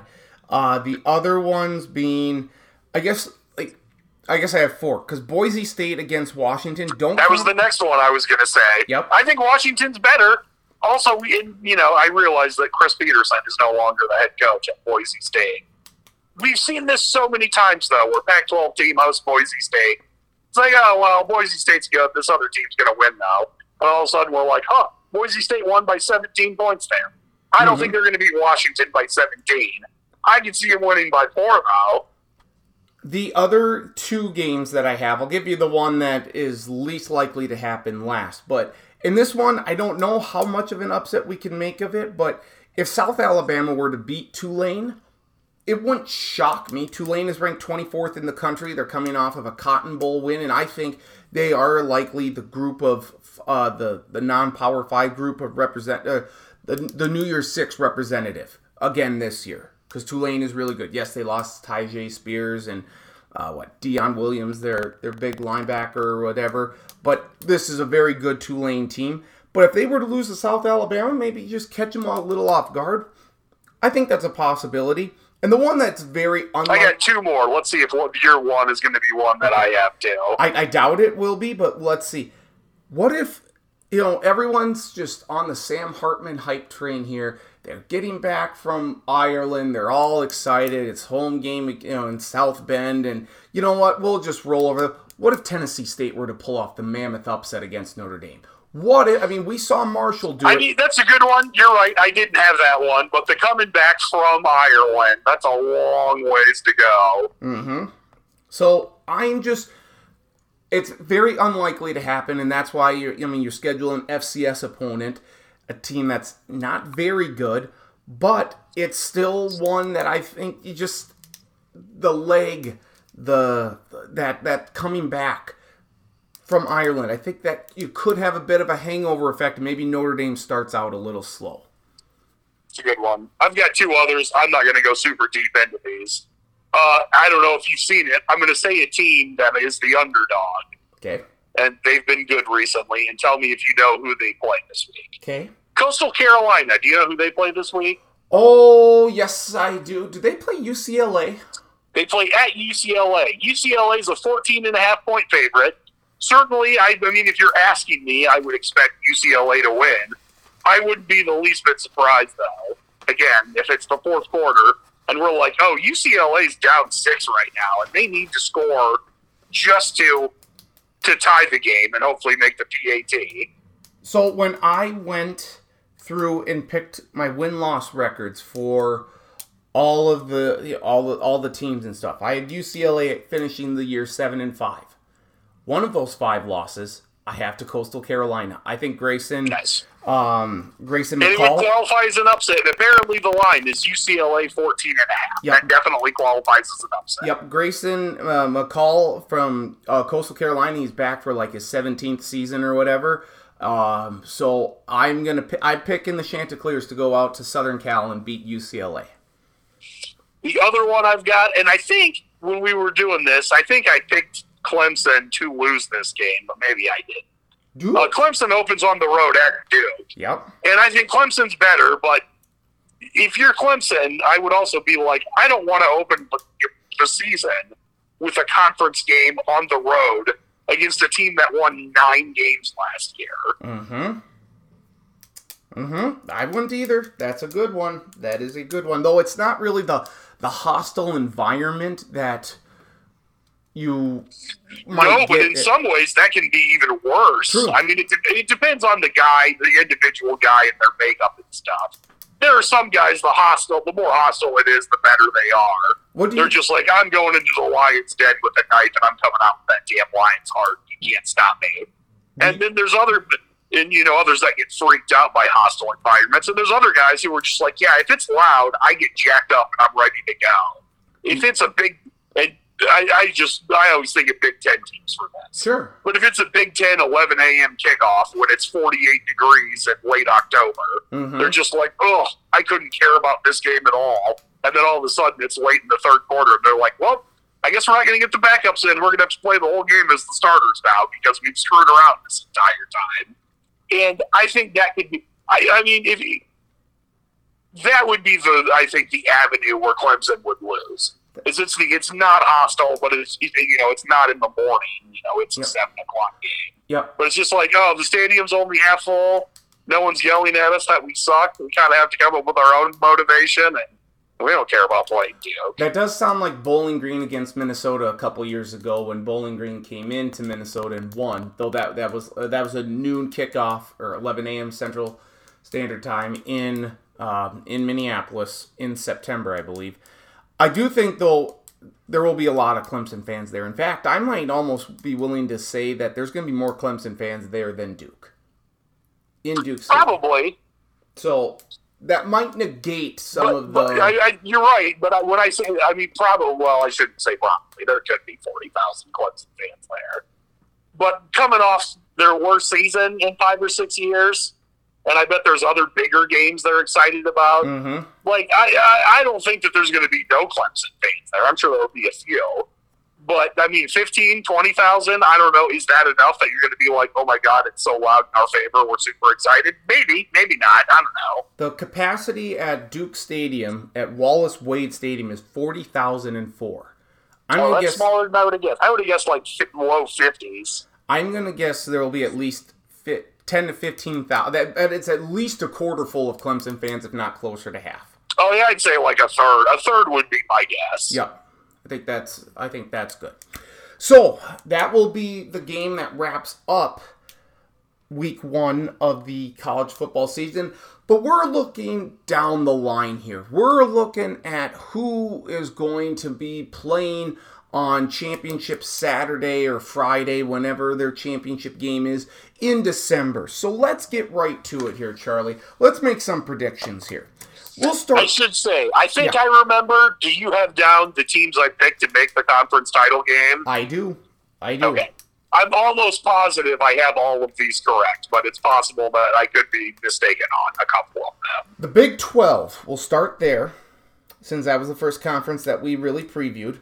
Both of us. I think maybe we both had the same. Did we both have the same team? We did. Texas against Kansas State. Yeah, that's what I was thinking. So, would you like to go first with your winner? I will. I don't remember what I had Texas picked. I should say I did not write out individual, every team's record and pick the games like you did. I probably should have. If I remember right, I think I said Kansas State at 10-2, Texas at 11-1, and it's oh man, is Texas going to make the playoff? Nope. Final year, lost to Kansas State. Last conference game's a loss on the way out the door. Wildcats won their second consecutive Big 12 title. Oh, okay. You have Kansas State winning. I have both teams at 10-2 headed into this game. So Texas, sorry, you're not going to be going to the college football playoff. But I have Texas winning. So we have different winners here. You have Kansas State winning their second consecutive Big 12 championship. Second in a row. Yeah. Don't like North Dakota State, but you know what? That North Dakota State guy can coach. Chris Kleiman is very good. Let's go to the last ever Pac-12 championship game. We think, unless they merge with the Mountain West, who knows what the hell's going to happen. They need to do something soon. I can't believe they aren't that there's been nothing since all of this conference realignment bullshit started here. You have Oregon versus USC, both at 11. That's what I thought it was. I'm glad my memory is serving me well so far.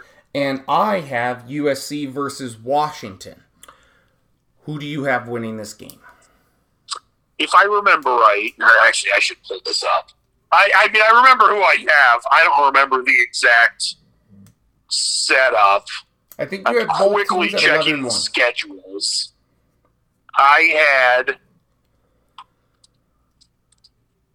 I think, who was it? I don't remember which one I had. Okay, we'll just put it this way.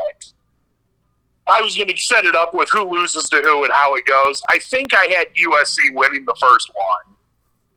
And then they're both 11-1. So the winner has a good shot at getting in. Oregon wins the rematch. Oregon beats USC. USC falters in the conference title game for the second consecutive year. Okay. Oregon maybe in the playoffs, maybe not, but they're certainly in a really good spot. Okay. This one I feel the worst about, but I am going with the team that I think is most destined to be here and not screw up too bad along the way. Now, I am hesitant in saying this because of the difficult games that they have on their schedule. That includes trips to Eugene, Oregon, and South Bend, Indiana.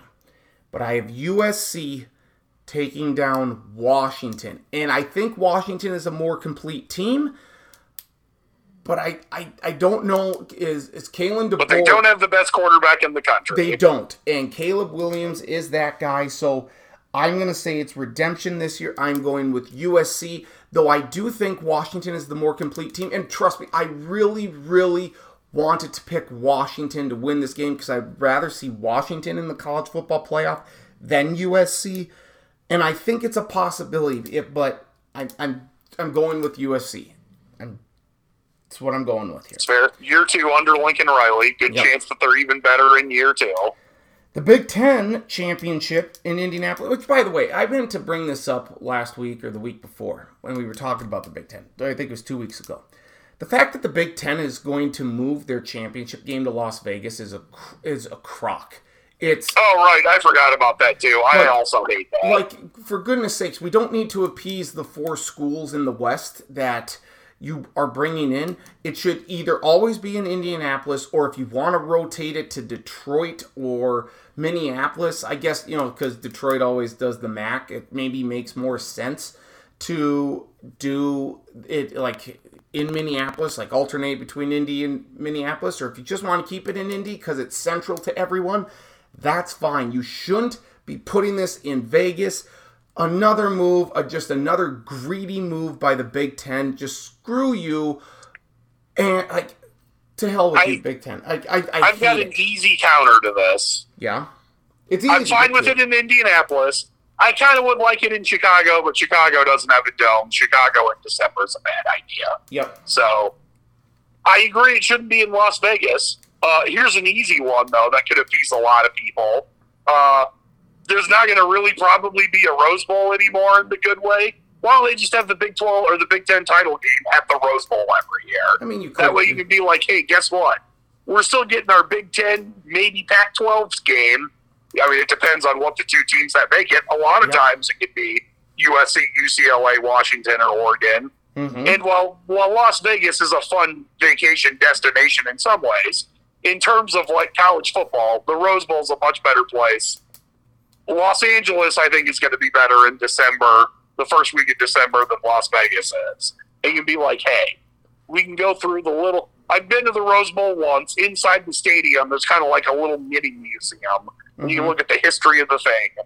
What better way if you're a Big Ten or a formerly Pac-12, now Big Ten team? You're playing the conference title game, and you can walk around there and be like, oh, my God, in 1978, Charles White from USC, I don't know if he played in 78 or not, but he scored 5 touchdowns in the Rose Bowl. Look how great this is. And then it also gets rid of the, like, oh, hey, Indianapolis is okay, and it's indoors, but also it's cold to be in Indianapolis. So, yeah. You know what? That's a very good and it's at least somewhere that, like, everyone historically in the Big Ten and Pac-12 are like, yeah, we want to play at the Rose Bowl. Right. Nope. I think that's a great option, an alternate plan. I mean, and if anything, it's better than Las Vegas. It's easy to get to Vegas, but Vegas is where the Pac-12 championship game has been at. We don't need to do it. Like, when I think Big Ten, I don't think Vegas. I would think the Rose Bowl. I would think Pasadena well before Vegas. This is a terrible idea by the Big Ten, but once again... Like, Las Vegas is easy to get to by plane. It's not like it's that hard to get to Los Angeles. No. There aren't as many direct flights, but you can find plenty of flights to L.A. It's just another middle finger given by the Big Ten to not only its fans, but just college football in general. So, but our Big Ten championship game. We have 4 different teams represented in this game. You have Iowa versus Penn State. I have Michigan versus Wisconsin. Who do you like winning the Big Ten championship?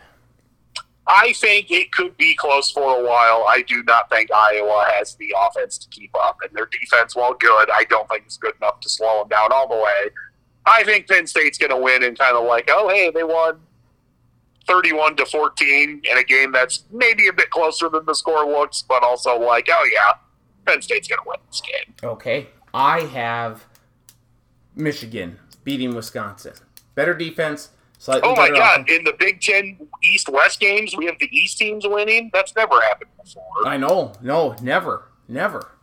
But, yeah, they will reign supreme again. I have Michigan over Wisconsin. The ACC championship game, we have the same 2 teams here. Clemson versus Florida State. Who do you like in this game? This is what I was trying to do with the Pac-12 one. I didn't remember exactly what I had picked. I have Florida State losing its first game and last game of the regular season. So they come in at 10-2. Pretty unlikely you're going to make the playoff. Clemson, I've got coming in at 11-1. Their only loss to Florida State. All they have to do, get revenge in the bigger game, and there's a good chance you're getting into the playoff. Florida State wins the rematch too. Florida State's your ACC champion. Okay, we are going opposite on everything here so far because I have Clemson winning. I have Clemson. Let's see. I have that.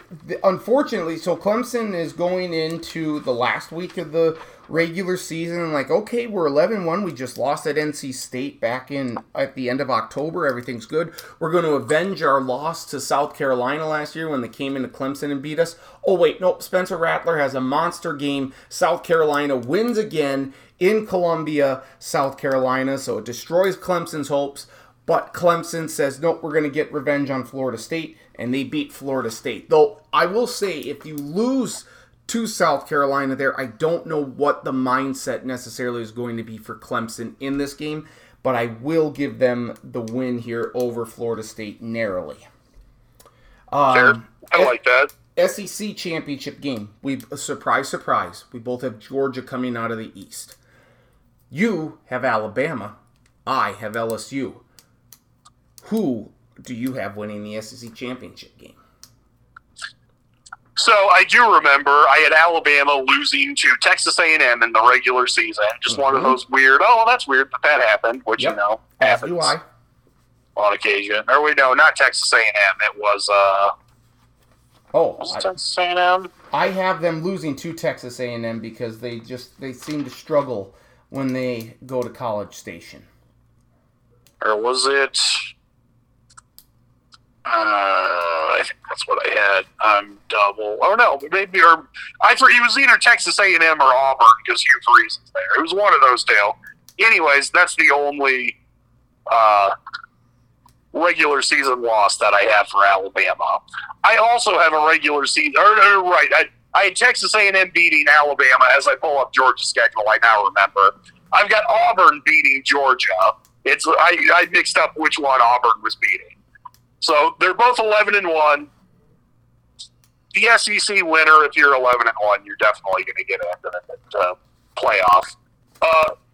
Biggest upset of the season, I've got Alabama beating Georgia. Georgia doesn't make the playoff this year. Doesn't even make the playoff with the chance for the 3-peat. Alabama gets the upset. Because Georgia is looking to become the first team since Minnesota in 1934 to 1936 to win 3 straight national championship games. And they're not going to do it. They aren't even going to make the college football playoff, according to you, Charlie Hildebrand. They're going to be in position to do it in early December, but just one. I don't know. Maybe it's a Alabama, Clemson, Nick Saban surprise onside kick. Maybe it's a fake punt. Maybe it's, something like that. Fake field goal. Something they're going to do is going to change the tide. And Alabama's going to win. Not handily, but Alabama's going to win, 28-24 or something like that. Told you I didn't feel great about a couple of my picks for the college football playoff. I didn't feel good about a couple of picks for the championship games, the respective conference championship games. Washington versus USC was one of them. This is the other. I have LSU versus Georgia in the championship game. And this is a repeat of last year's championship game. LSU finds a way. I have LSU handing Georgia their first loss of the season. Give me LSU to take down Georgia. So congratulations to the Georgia Bulldogs. You've got LSU SEC champs at 12-1? Yes. So for you, Brian Kelly, coach of the year then. That's oh my God, in year 2 he took LSU to the playoff after leaving Notre Dame. It beats Georgia. Maybe they could be somebody else. It could be someone who inherited a 2-10 team that goes, 11-1 or something. Yep, I would say. But basically, if he does that, there's a good shot he would be the coach of the year. Not the coach of the year awards, but we both have Georgia losing in the SEC championship game. So congratulations ahead of time to Georgia on winning the SEC championship game on an undefeated national championship season. Yes. But I have LSU winning. So, that's the only game that we agree on, but we don't have the same winner. We just have Georgia not winning. We have the same loser, though. The same loser, yes, the same loser. So, I think that's going to make things very exciting here. So let's first do the Cotton Bowl here in the New Year's 6 game. So we're going to pick the Cotton Bowl matchups, the Peach Bowl matchup, the Orange Bowl, and the Fiesta Bowl. The Rose Bowl and the Sugar Bowl are home to the college football playoff this year. So we won't have our traditional Pac-12 versus Big Ten in the Rose Bowl, but we aren't going to have that moving forward because the college football playoff is saying, you know what, we're going to make the Rose Bowl a staple of the college football playoff here moving forward. So let's start with the Cotton Bowl here. It's at-large versus at-large, so there's not one conference that's tied to this here. Who do you have in the Cotton Bowl? I've got Big 12 champion Kansas State and at-large Ohio State. Okay, all right. I like that. I have Big 12 winner Texas against the Power Five. What are we calling it? Is it the group of six? Is it group of five still? I think it's group of five still this year at least. Okay. I don't know what we'll call it next year. I have group of five winner and repeat visitor to the Cotton Bowl, Tulane. Give me Texas against Tulane in the Cotton Bowl. I like that. That's fun. So Not that Tulane, I think, is that far from Dallas. I mean, all things considered in the U.S., but being like, hey, guess what? We're going to beat Texas in Dallas. Yeah. Like, that would be fun. Wouldn't that be great? Yeah, so we have different teams there. How about the Peach Bowl? Again, at-large versus at-large. Who do you have here? I've got a pair of conference title game losers, one that you had in the Cotton Bowl. I've got Texas Okay. against Georgia in the Peach Bowl. Ooh. So Texas, you lost. Guess what? You're going to play Georgia basically on their own turf then. Okay. It would be a matter of who cares about this game more. Because, with Georgia losing, and having won back-to-back national championships, it'd be like, do they really care about a Peach Bowl game? I feel like Texas might be able to snag that one. I have Florida State against Tennessee in the Peach Bowl. I like that. I think I like my picks, but your pick right there, that would be the game outside maybe playoff games that I'd most be like, I just want to watch that and see what happens. I don't even care who wins. I just want to watch it. Tennessee not in the SEC championship game. They'd be 10-2. I have them going into the season, or kind of wrapping up or whatever. So it's a possibility, but you think about the destination here. It's not too far from Tallahassee to Atlanta. Certainly not too far away from Knoxville to Atlanta. Well, I think that would be a great game. Give me Florida State against Tennessee. Orange Bowl here. Traditionally, it's now the ACC versus the Big Ten or the SEC. Who do you have in the Orange Bowl this year? Well, I have Florida State, the ACC champion, because they're not in the playoff.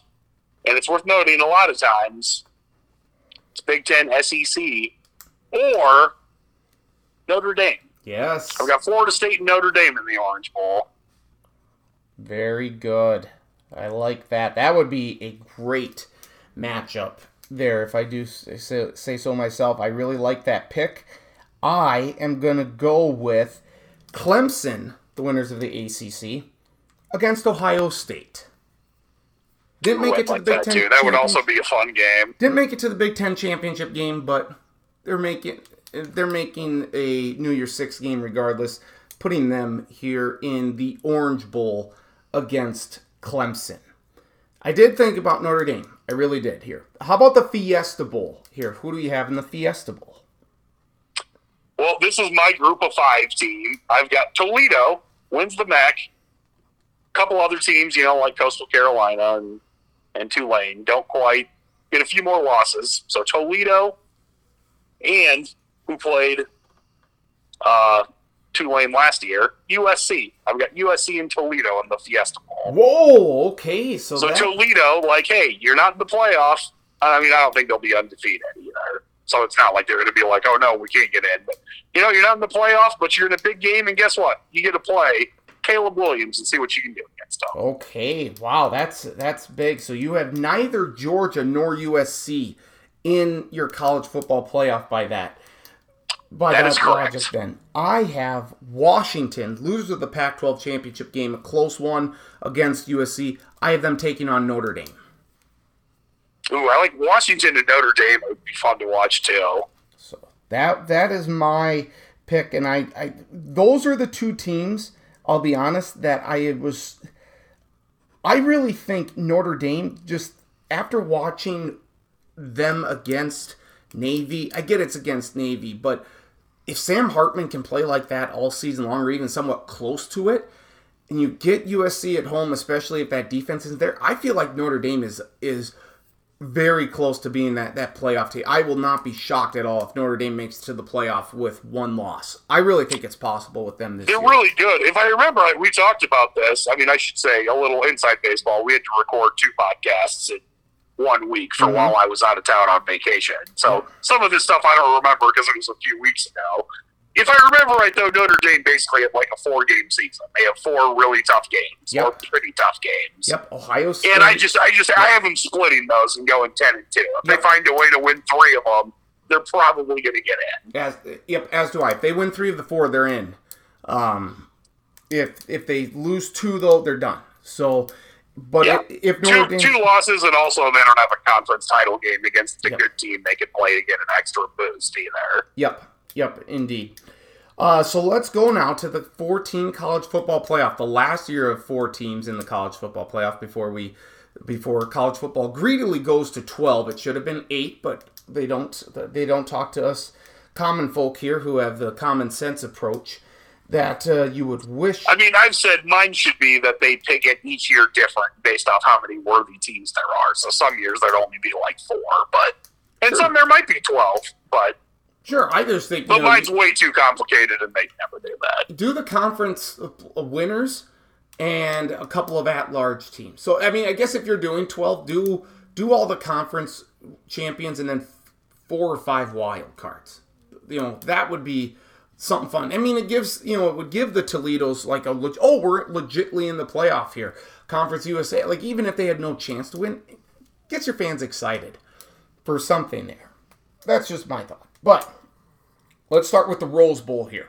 Who do you have in the Rose Bowl? So, of my 2 games, I think the Rose Bowl would be the more fun game. The Sugar Bowl might have more storylines, but the Rose Bowl, I've got the more fun one. It's my 2 versus 3 matchup. Penn State versus Oregon. Oh, yes. Oh, I like that. I don't know, I mean, I can tell you I'm not going to tell you yet who I have winning. Just a guess, I don't know who would win. I think it would be incredible to watch. Probably a very high-scoring game. Kind of like, I don't know, what was it, like 5, 6, 7 years ago, Penn State and USC played that bowl game. Mm-hmm. With Saquon Barkley against, what's his name, who went to the Jets and wasn't any good for USC. Oh, McKnight? No, the quarterback. Sam Darnold. Sam Darnold, that's his name. Yeah. I couldn't think of his name. Now in San Francisco. The Sam Darnold, Saquon Barkley Rose Bowl, that was like 50-47. I don't know if it would be quite that high scoring, but I think it would be a game like that. That if you are an impartial observer, whether you're a diehard college football fan or just casually watching it, you'd be like, this game's just fun to watch. So, I have here... I don't know if the rankings are quite the way they should be, but I have 2 teams here that you don't have. Actually, that's also my 2 versus 3 game. I don't remember if I said that. Yes, you did. I have 2 teams here that you do not have in the college football playoff at all. I have Georgia versus USC.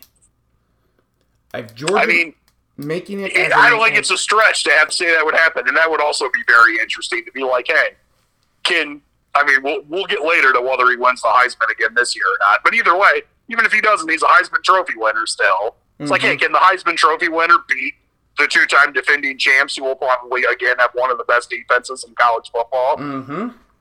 Would be a massive storyline here. I have USC as the 2, Georgia as the 3. So that's my 2-3 matchup there as well. So let's go to the Sugar Bowl then. Who is in your Sugar Bowl? Number 1, I've got Alabama. Okay. And that's why it's the Sugar Bowl, because the number 1 seed, at least I think they still do that, is supposed to get one that's geographically close to them. Mm-hmm. Alabama against a team that did not win its conference, but will get in, and probably rifle some feathers that this team got in over some other teams that are like, hey, how come we didn't get in? Alabama versus number 4 Michigan.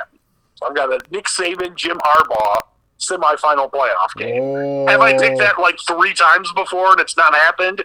Yes. Is it going to happen this year? Probably not, but that's what I'm picking. Okay, I like that. Coaches that have definitely sniped back and forth at each other and playing on the second biggest stage, the only bigger stage would be the national title game. And I'm sure there would be many subtweets, essentially, about each other's coaching staff and teams. So I also have Michigan in as the 4 seed. taking on number 1 LSU. I like that. That would also be a very entertaining game. Brian The Kelly. Les Miles Bowl, even though Les Miles only coached at one of them, but he played it. Yep. So LSU versus Michigan there for me. I feel okay about. I'm really riding the LSU hype this year with Jaden Daniels back at quarterback, good young tight end. That Harold Perkins Jr. on defense is just a machine. Yeah, I think it's going to be really good here. So, how about your national championship? They've won 3 national titles in the last 20 years, so their odds are better than most teams are. Yes. I really wanted to put Notre Dame in there. I wanted to figure out a way to get Notre Dame and Washington in, and I don't feel good about LSU beating Georgia. My alternate college football playoff that I was thinking was going to be Washington, Notre Dame, Georgia, and Michigan. Georgia and Michigan were going to get in regardless, but I was going to put Washington and Notre Dame in there as well. And remove LSU and USC. That was the alternate one that I was thinking of. But your national championship game, who do you have? So in a great game, I've got Oregon beating Penn State. I've got Alabama beating Michigan in a decent game, but also Michigan's better. Again, being hey, guess what? For the second straight year, the Big Ten had 2 teams in the playoff, and neither of them even made the title game, and they both lost, continuing those fun storylines. Mm-hmm. Meaning we've got Oregon, new money, against Alabama, perhaps the most old money team ever. It's either Alabama or Notre Dame, or maybe USC, or Ohio State. It's one of those ones.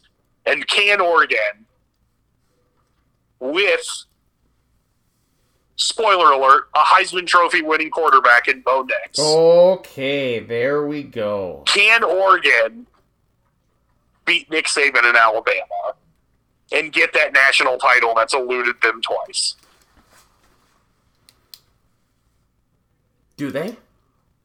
No, they don't. Okay. I hope they do, but no, Alabama wins. Alabama wins in a game that's pretty good. That people will be like, "Oh no, Alabama will definitely win easily." It's oh man, it'll be it'll be more like the Oregon-Auburn national title game that came down to the end than the Oregon-Ohio State one. Okay. Where it was oh yeah, this is sort of close, but Ohio State's definitely better. Okay. One that is just a classic case of man's reach exceeds his grasp. All and right. That's Oregon. Very good. I have, seeding-wise, I have 2 upsets in my national championship game. I think Michigan beats LSU in the Sugar Bowl. Ooh, I like that. I think. Even though there are things I don't like about the Big Ten and Nebraska's a new Big Ten team, it would be nice to have the Big Ten actually win a playoff game again. And Georgia is going to they're going to say, yeah, Caleb Williams, it's nice that you won the Heisman. Spoiler alert, there's my Heisman Trophy winner, back-to-back. It's nice that you won the Heisman. It's nice that we have to fly all the way out to Southern California and you're playing in a de facto home game. Our defense is going to stifle you. They do. Caleb Williams may or may not get hurt in this game. I don't know. Hopefully he doesn't. But shades of Colt McCoy against Alabama, where it's oh no, you got beat up so much throughout the year, you're definitely getting hurt in this game. I have Georgia versus Michigan in the national championship game, which I believe is. I like that. That's a good pick. Your pick for a national title game, I think, is more likely than mine. Which I think is in Houston, Texas this year, if memory serves me correct. And I don't like picking it because the odds are stacked against you. But for the first time since 1934 through 36, back when they talked like this on the radio to bring you the sporting action.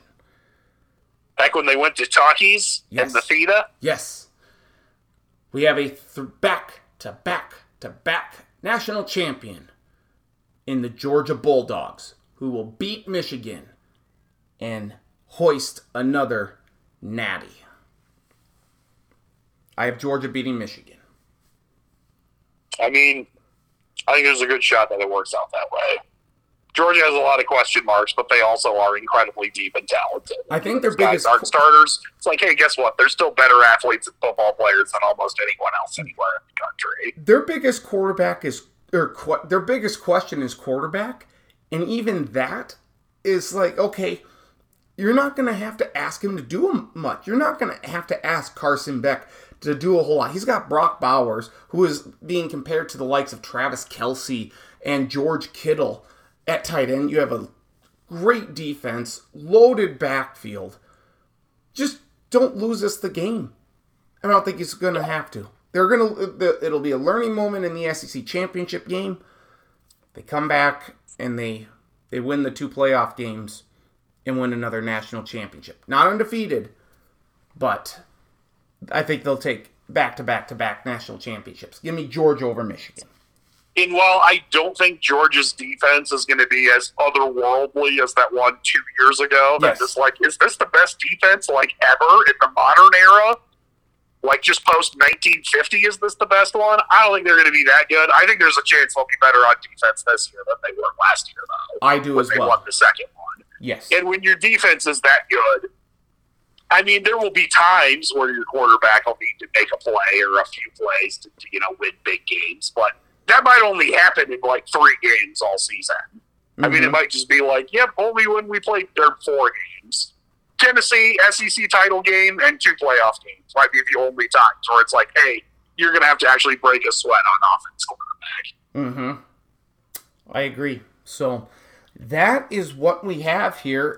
Any other predictions, anything else that you want to get to here before we say so long and just enjoy the college football season? Well, I told you my Heisman Trophy winner is Bo Nix. Who is your Heisman Trophy? Caleb Williams. Back to back. Caleb Williams. Yeah. So not only are we getting the first 3 straight national champion in, almost 100 years, we're also getting the first first 2-time Heisman Trophy winner ever, too. Well, was it Archie Griffin, a 2-time Heisman winner? winner? Right, sorry. I knew that. That was an incredibly dumb rookie mistake.